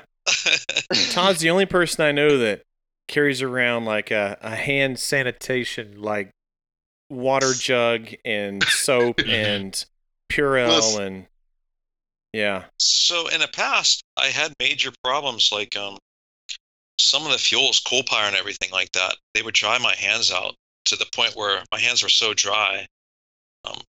I was actually wearing the finish off my Fataba transmitters where I would hold them. Mm-hmm. It would literally sand from my skin being so rough. It would sand the edges of the transmitter down. And I normally got a new transmitter back then every year. So it didn't take long. And I'm sure the nitro in general didn't help either. Wow. But now I'm just very, very careful when I'm filling a tank up. And I try not to get any on my transmitter. And I try to keep it off my hands as best as I can. But, you seen what happened over the weekend, Gucci. If I got it on my hands, I got it off real fast. I mean, your hand washing, your pressurized hand washing station was a hit. I mean, everybody loved it. I mean, Kyle's dad was impressed. I mean, it was a hit. Oh yeah. So that thing's been awesome. I got that for COVID, actually. Is that the one that you brought to Ohio? We used on the table. Oh yeah, it's the same one. He always brings it out, Chris. I bring it every weekend. That thing's amazing. Whether I'm flying nitro or not, that thing travels with us all the time. And you don't fill up your nitro on his table. Yep, not on that table. Mm-hmm. Nope, I had to learn the hard way. He about beat me. We had a problem with that, right? Yeah. So. But that came in handy for COVID too, right? It did. Yeah. So tell us a little bit, how has COVID affected Todd's flying or what he brings to the field? So when COVID first kicked in, it kind of slowed our rate of flying down a bit at the beginning. But then we just kind of dealt with it. I just got this can of red striper paint. You paint on the ground, and I would just literally go to the field. I'd take my measuring tape and measure a 6-foot circle, and I would draw a 6-foot circle with that around my table, and like nobody was allowed inside that circle. I'm like 6 feet away. That's hilarious. Oh, famous That's picture. how I kept everybody away. I think there's some pictures of that out there. No, I think it was rough for everybody, right? When COVID first came along, everybody was kind of freaked out about it, right? Yeah. And then like 2 months, 3 months into it, we're like, yeah, whatever. Take me away. I'm flying helis. Who cares? Exactly. I think we kind of got over it and we took our risk. Yeah. Most of us survived. I mean, it was kind of like a walk in the park. We just kept our 6 foot, give or take, right? And we made it work. Which that field of Nighthawks is like you don't have to even be anywhere remotely close to somebody if you don't want to. But we usually just still hung out. So I think it probably affected everybody in the same way, to tell you the truth. And I'm always a germaphobe. I've always been a germaphobe. You know, it's just like, yeah. Bert's a germaphobe too. He says he's not as bad as I am, but he is. It's like always borrowing my sanitizer, right? Hey, you have any sanitizer? Yeah. Let me choose first that. That was classic. Washing your hands and then putting some hand sanitizer on. I was like, okay. Doubling down. Doubling down. Like he was not taking any chances with us. There you go. You know? Yeah. You give him a hug, like he then goes and takes a shower. I mean, hugs are probably safer than handshaking, I think, though. Oh man, I'm gonna give you a big old kiss next time. Let's not go that far. Well, if anybody knows you, they know that you definitely are not somebody who's flying high head speed. At least I've never seen it happen. Maybe we'll talk about that in a second. But let's talk about your low head speed fetish.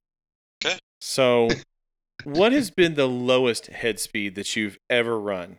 And I kind of want you to back up for a second and really think about that. Was it back in those, what was it, the Bergen Yamaha days or whatever? Like where you had the 2-cylinder gas engines? I mean, you're talking 11-foot span blades. I mean, like, what are we talking here? What was the head speeds on those versus how you fly today? So the head speeds on Yamaha is around 870 RPM, but you're talking about a 12-foot rotor diameter, so it's a little bit different. Right. The Bergen helicopter was spinning like 900 millimeter blades, but the problem with that is we were trying to lift so much weight with it, we had to get the RPM way up. Sure. A lot of our testing was done so I would go to work my real job in the airline industry, and then I would go down to the other place in Pittsburgh. It's about a half hour away, and I would work through the night down there. We had to do a lot of our testing indoors, so we had these huge high bays down there. And we were testing the Bergen helicopter indoors, at 2 or 3 in the morning. And we were running super high head speeds. I couldn't even tell you what the head speeds were. I'm going to say up around the 900 millimeter blades were probably up to around 2,000 just to get the aircraft off the ground. And actually, we had a main shaft fail one night where basically the whole head came off the helicopter. Yeah, baby. So it was pretty scary stuff. Got to bolt those down. We were it wasn't bolted down. It was in a hover. we were hovering them. Did you yell, Jesus? I'm sure there was many things that were yelled. Yeah, port shot everywhere. Man, night flying indoors at 2,000 RPM with a really big disc. Okay. Yeah. You win. All right. Well, so in our hobby then, what helicopter have you owned, and what was the lowest head speed that you did? So the lowest I could do most maneuvers that I was doing with was a Goblin 770. I was running a Contronics Pyro setup in it. It's like a 800 series motor or something like that, and a Contronics Cosmic 200 on it. And this is probably when I first started getting into the lower head speed stuff. I had just decided one day at the field that, will this thing fly with one battery? Like, what happens if I just put a 6.0 in? It will fly. So I didn't change anything. I didn't change gearing. I didn't change endpoint adjustments in a transmitter for throttle. I simply put a 6.0 in it, plugged it in, and the Contronics were very easy to do this with. It worked very well. And came up into a hover, so it's basically half of what your normal RPM was. Right. So it was basically running at 900 RPM, like 9 or 950, somewhere in there. Wow. But it flew really well. You could flip it, you could roll it, you could do most stuff with it. You just had to be a little bit careful. But yeah, that was probably about the lowest round. And that's when you feel like you found your new station in life with low head speed. That's what spawned it all? It did, but it probably goes back a little bit further than that. I wasn't always low head speed. It goes all the way back to the Pete Niotis days. For some reason, I really liked the way Pete Niotis flew. He was very super smooth, and he was a very shy guy. He did not like people to watch him fly or anything like that, but he was just so good. I don't know if anybody's ever seen him fly or not, but he was just very smooth and precise at what he was doing, and that's what really got me into it. The other thing got me into lower head speed is I've always liked the nitro feel, and when I got into electric helicopters, I couldn't get the feel of the nitro. Mm-hmm. So what I had found over time is I did this 6S thing, this half packing I called it. I did it for a while. Christopher did it, I think, for a while. Kyle tried it, I think, for a while, and then it was okay, but there was a limitation to it. Like if you got in trouble and you really got on a pitch or cyclic, the blades would just stop. You could barely get out of it. Wow. I almost crashed because of Todd. So then I went to the 12S setup, but it was just so fast I wasn't getting that nitro feel. So I started backing off the RPMs until I started getting the feel of the nitro. And I'm pretty close now, I think, to what the feel is for like a nitro in my electrics. They fly pretty similar. Yeah. But now I'm running the B Control Gov. So what I do now is I'm running 12S, but then I run a lot of boost, like throttle cyclic to throttle boost. So if you really get in trouble and you really get on a stick and give it a lot of collective or a lot of cyclic, it'll actually boost your throttle a little bit so the blades don't slow down. Oh, neat.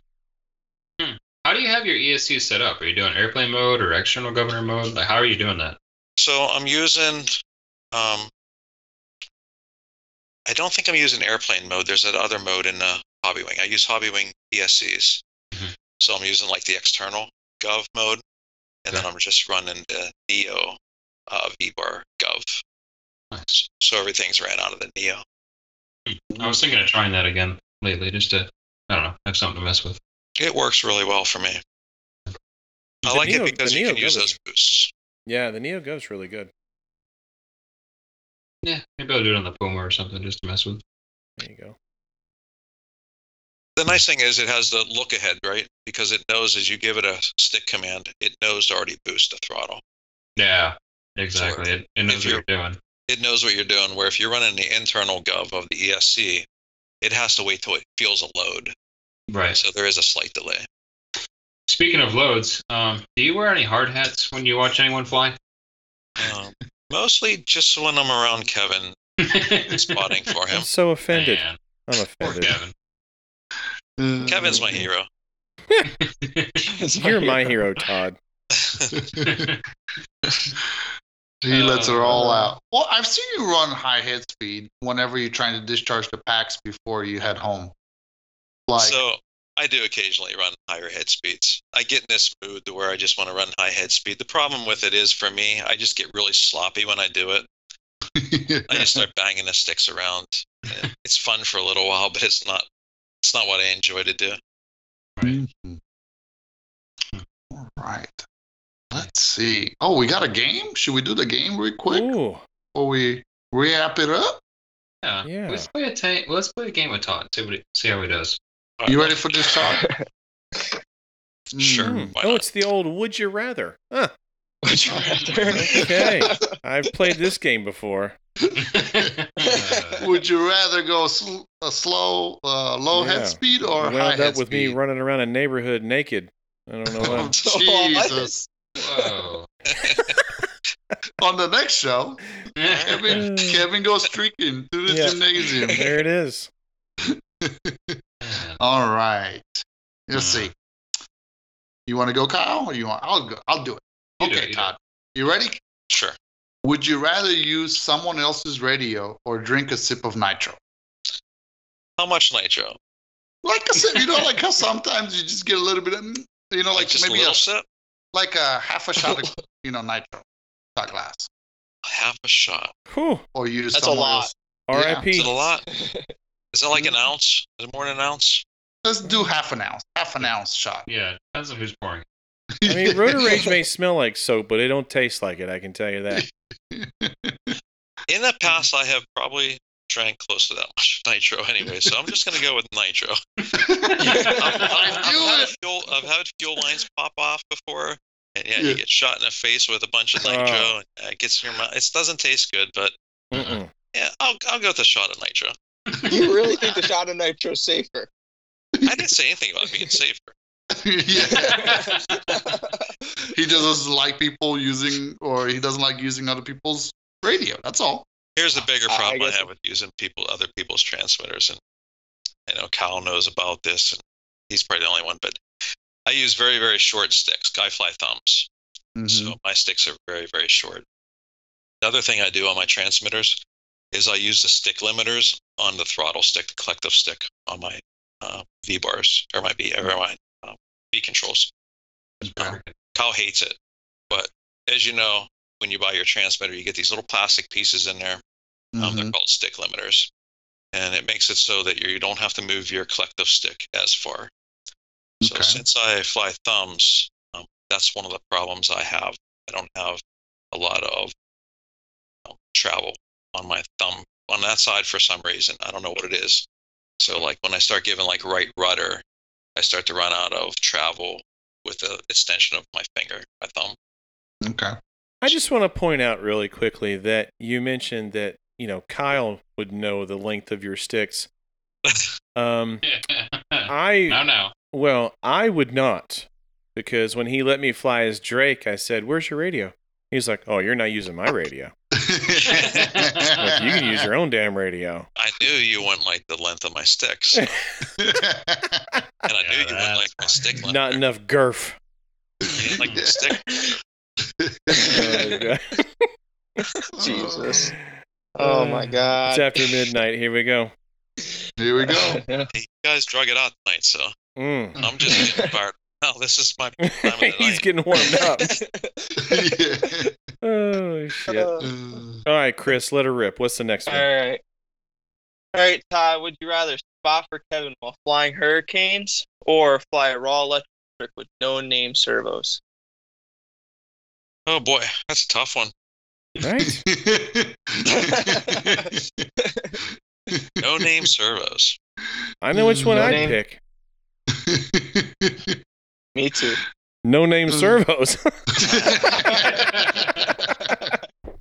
I'm depends used upon to what spotting for Kevin now doing hurricanes, so I'll go with standing by Kevin doing hurricanes. What? Mm. Look at that, Kevin. You have Man. realigned Todd. It's Kevin's on my warm been huts. settling down his flying style, so I have a little bit. Yeah. he is not as aggressive as he was last year. That's I had pent up anger. I was mad. I was a really mad dude.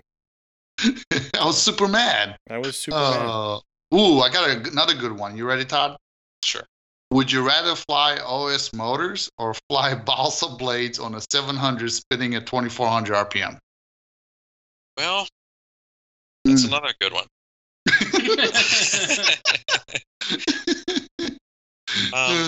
If I only had to fly the OS motor one flight, I'd probably pick the OS motor. Okay. Just one flight, man. Just one flight. There's just no love Not for even like OS. a weekend.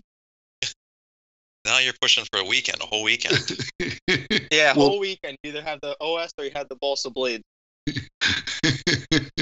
God. Balsa 700 blades at 2400. Is that even possible? We're Don't about to think find out. Oh. Yeah. I'm about to make a video at Gucci's house. Yep. I don't remember what we were flying wooden rotor blades in the past, I have to tell you the truth. It would It would be be I think interesting to 2400. do that. It will last, not for long, but it will last. But oof, that would be an explosion. It would be confetti, I think. Probably.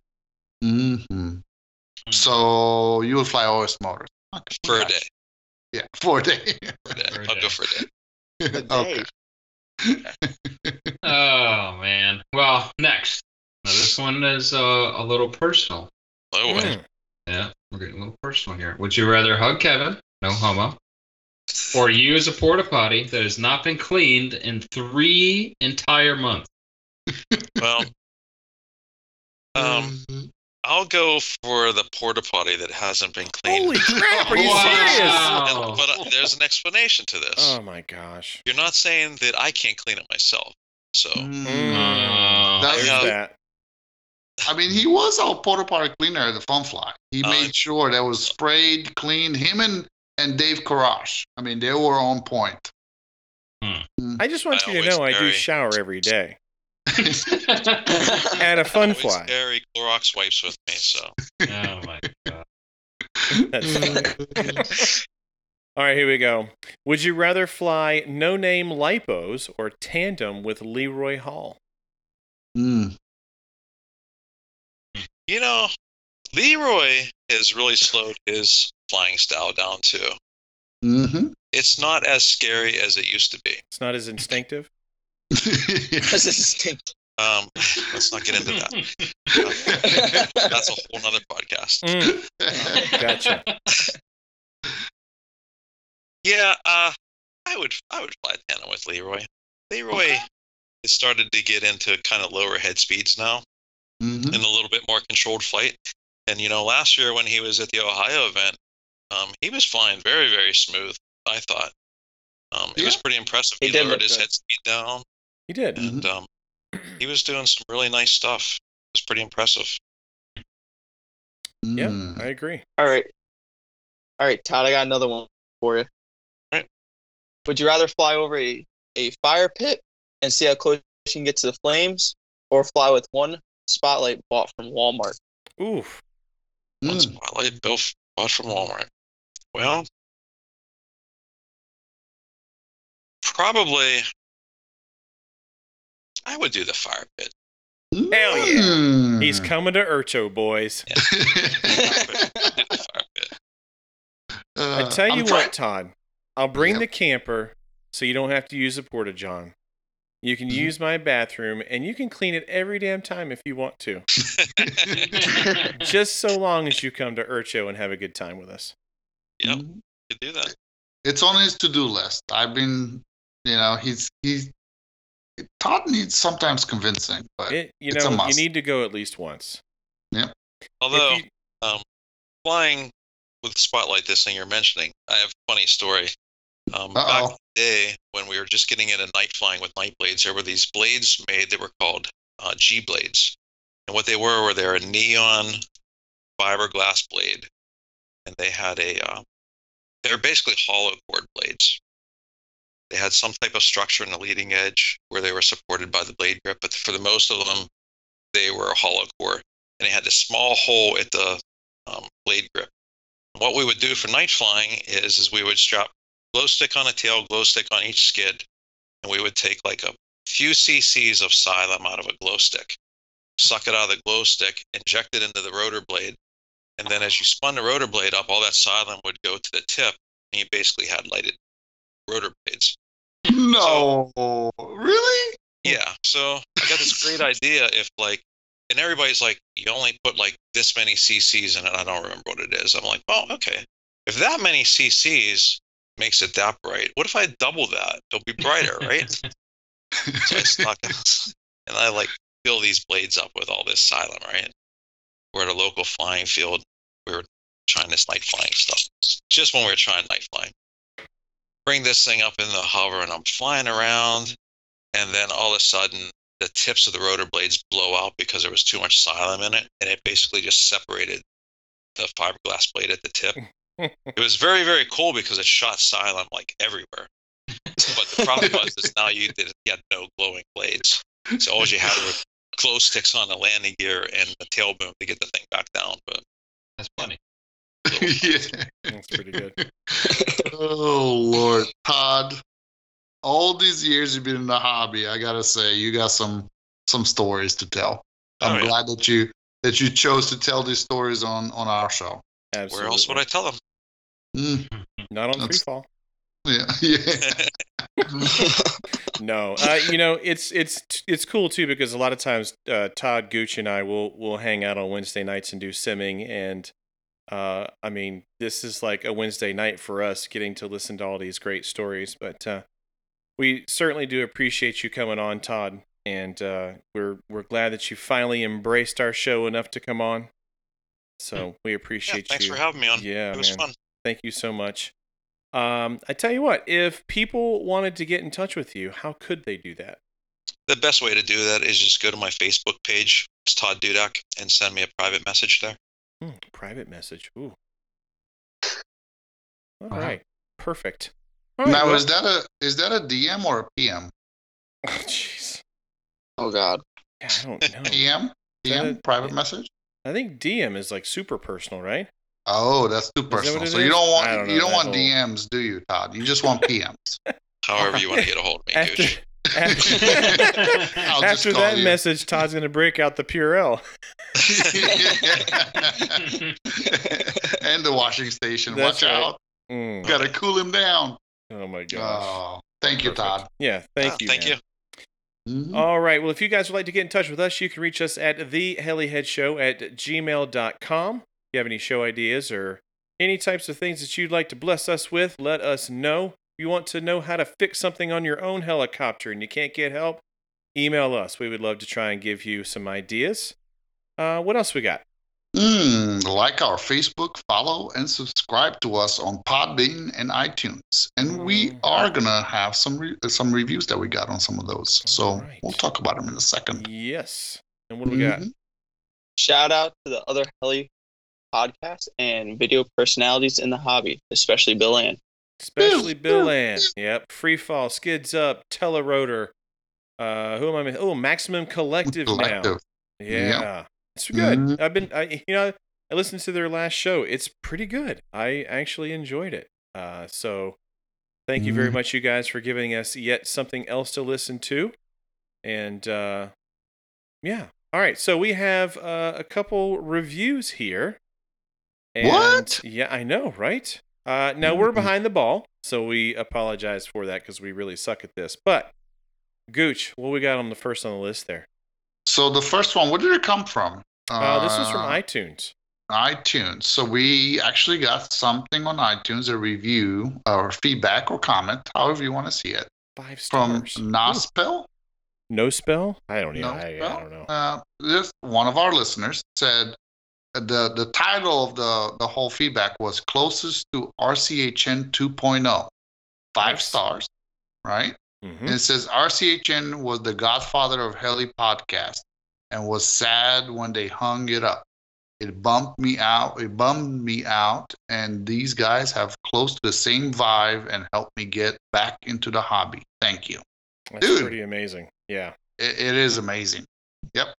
And we have some more on Podbean, huh? Yeah. What else do we have there? Let's Yeah, see. so we've gotten one from this guy before. I say guy, maybe it's a girl. I don't know. But it's MWX. It says that it was a very helpful servo comparison. But do you think we can really trust all those specs the manufacturers use to market their products? I definitely trust Futaba, but I would love to see all of those servos tested in a controlled environment. Maybe you could do something like that one day. Here's my answer to that. I am very disappointed to deliver this news, but sadly, a lot of these specs that are on the servos are not accurate. Wah. But you can conduct your own tests. There was a YouTube channel out there. There was somebody who took some of the major brands, out on the market, and I mean, just pulling fictitious numbers. If it said that it was 400 ounce, it was actually like 230. So I don't know. It's a good question, but all we can do is take the information of what we're given, on sites and relay that to you. But yeah, you're onto something there. That it's not always accurate. It's just like the C ratings on batteries, right? We've RCHN sort of debunked that a long time ago, and unfortunately, servos are not any different. Unfortunately, so there you have it. Sorry. Yeah.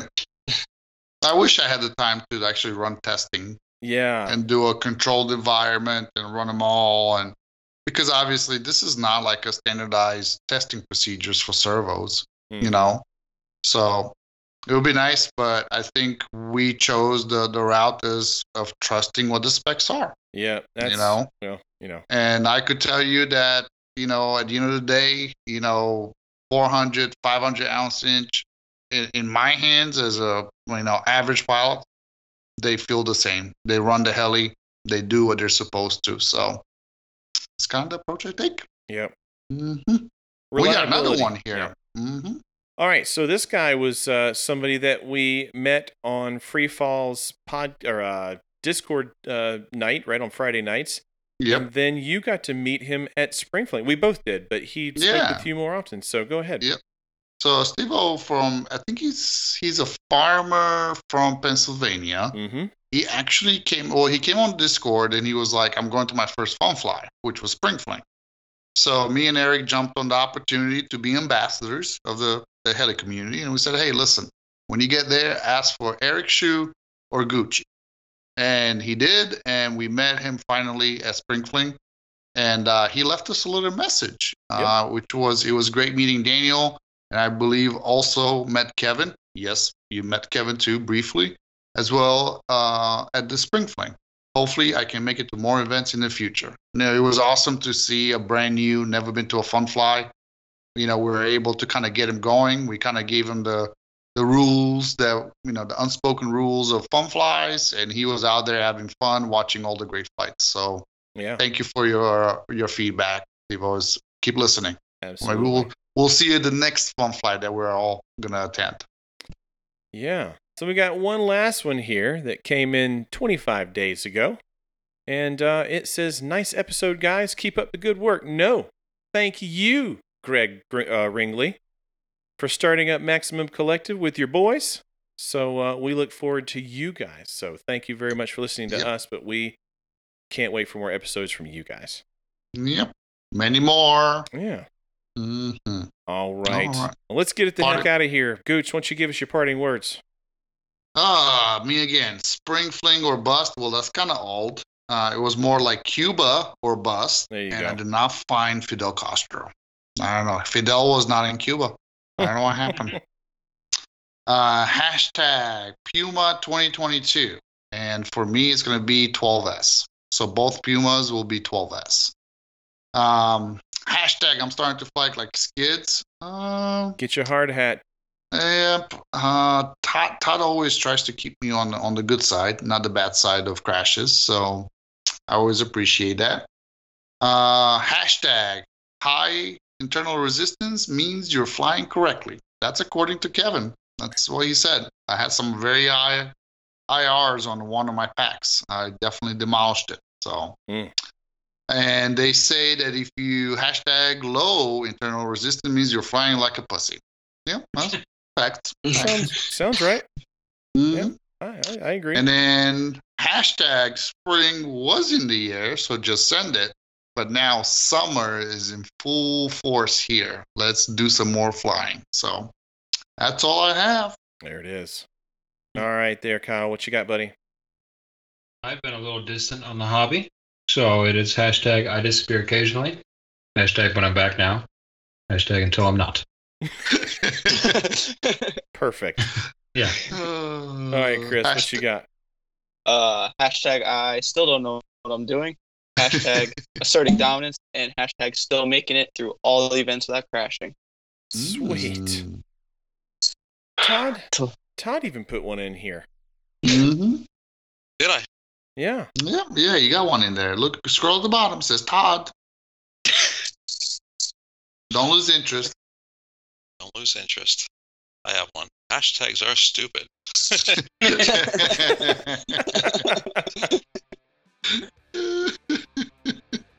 All right, here we go. You ready? Ready. All right, here we go. Hashtag if it flies, it dies or desolders or unplugs or fall. It just keeps going. Of course, hashtag 12 a.m. is my limit. Hashtag poof. Mm-hmm. I got hashtag if you crash enough, there's no need for maintenance. Todd. Fact. Mm-hmm. We've also got a new one here. Okay, here we go. We got hashtag packs or packs. Bet that stung a few folks. And then, of course, wrapping up, we got hashtag rodeo is for churros. Thanks so much for listening. This has been episode number 72 with Todd Dudek. We'll catch you guys next time. Laters. See you guys. Bye.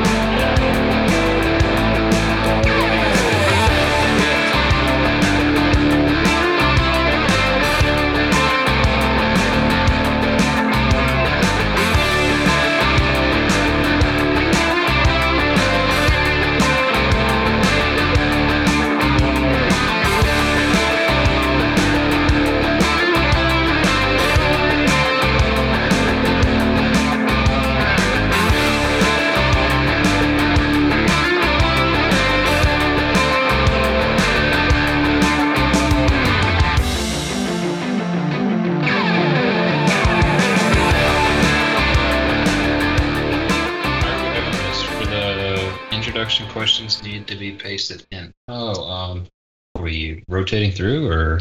Yeah, that's what I was wondering too. We're just gonna steamroll each other if we just kind of grab at them. So. Yeah. Do you want to type them in? Do it, Kyle? Yep. Why don't you do something around here, okay? You know what, Kevin? Why don't you shut the fuck up? How about that? Kyle, Wow, I'll tell you what I'm going to do. do. Just for you. I'm going to shut the fuck up. Holy shit! Oh, Kevin. Oh, good. Whew, 12:30. Todd, you're tiring, man. Yeah. That was a short one, wasn't it? I don't know. No, we started about, 9:45? Compared to some other ones, yeah, that was short. That's a true friendship, in my opinion. When you can tell your friend to shut the fuck up and then give him a reach around. What? No? It's all about, how fast you recover, right? That's what friendships are about. That's recovery. Right. I'll give you some germs. Listen, I mean, I hold grudges, I'm not going to lie. No. But I will still give Kyle a reach around. And Gucci, too. Not you, Chris. I got back just in the wrong time. We go get a drink. I'll be right back. All right. Well, because I didn't have side cutters with me at the time. I would just take the whole battery, the whole thing, and throw it in the freaking trash. I would, whatever. You take your batteries on a bike ride? Throw them over the hill or what? I mean, that'd be fun. Imagine if I threw one at an alligator. You have alligators down? Bro, are you serious? Dude. I was riding the trail the other day, and I'm freaking barreling down this trail, right? And all of a sudden I see these two just like looking at me like deer in headlights, and I slam on the brakes and stop, and they're just like, you may not want to go that way. I'm like, why is that? And they're like, well, there's like a 15-foot alligator like draped across the trail back there. Really? I was like, son of a... And then it's like I'm debating. I'm like, okay, could I bunny hop that guy, or should I turn around and climb back up this hill that I just freaking barreled down? I'm like, son of a bitch, I don't want to freaking climb. But I did it anyways. I did climb, so... Oh, I thought you were about to tell us you X-gamed it over the Dude, alligator. it would be badass, wouldn't it? Right? That'd be really kicking. You would have had GoPro that. Yeah. You would have had a Red Bull sponsor. Yeah, snakes I don't stop for anymore. Fuck those guys. But alligators, I don't fuck around like that. I've No. run over a couple snakes. One. What's that? I've run over a couple snakes. It's not big. Yeah, it's no big deal. Yeah.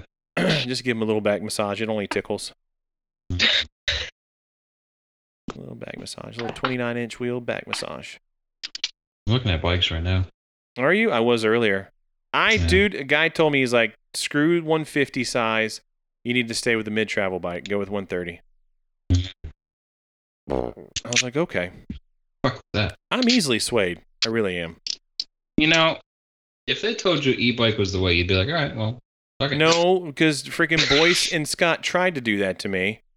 And it was their way of being like, yeah, you should do that. It's the way. And what they were really saying was like, yeah, you're fat and slow. It's awesome. You should get an e-bike. They would never. She's asleep. Oh, good God. Wake her up. You're going to have to wake me up soon. Do you want us to give you some ideas on how to wake her up? Right in the ear, baby. Right in the ear. Oh, shit. Last time I woke her up, Kevin's like, you shouldn't have woke her up. And that was at Virginia. Yeah, but how true was it? It was true, wasn't it? Yeah, you were right. He was he was grumpy the rest of the time. Mm-hmm. See, I told you. She's like, I wish I had another hour. Yeah, see, I told my wife that too. I was like, Chris made a fatal mistake at Spring Fling. And she's like, what did he do? I said, well, Kim told him that she wanted to take an hour nap. And so he did just that. He woke her up for an hour, and he was like, he done fucked up. And I was like, see? I was like, yeah. I was like, I'm trained. I'm domesticated. I understand.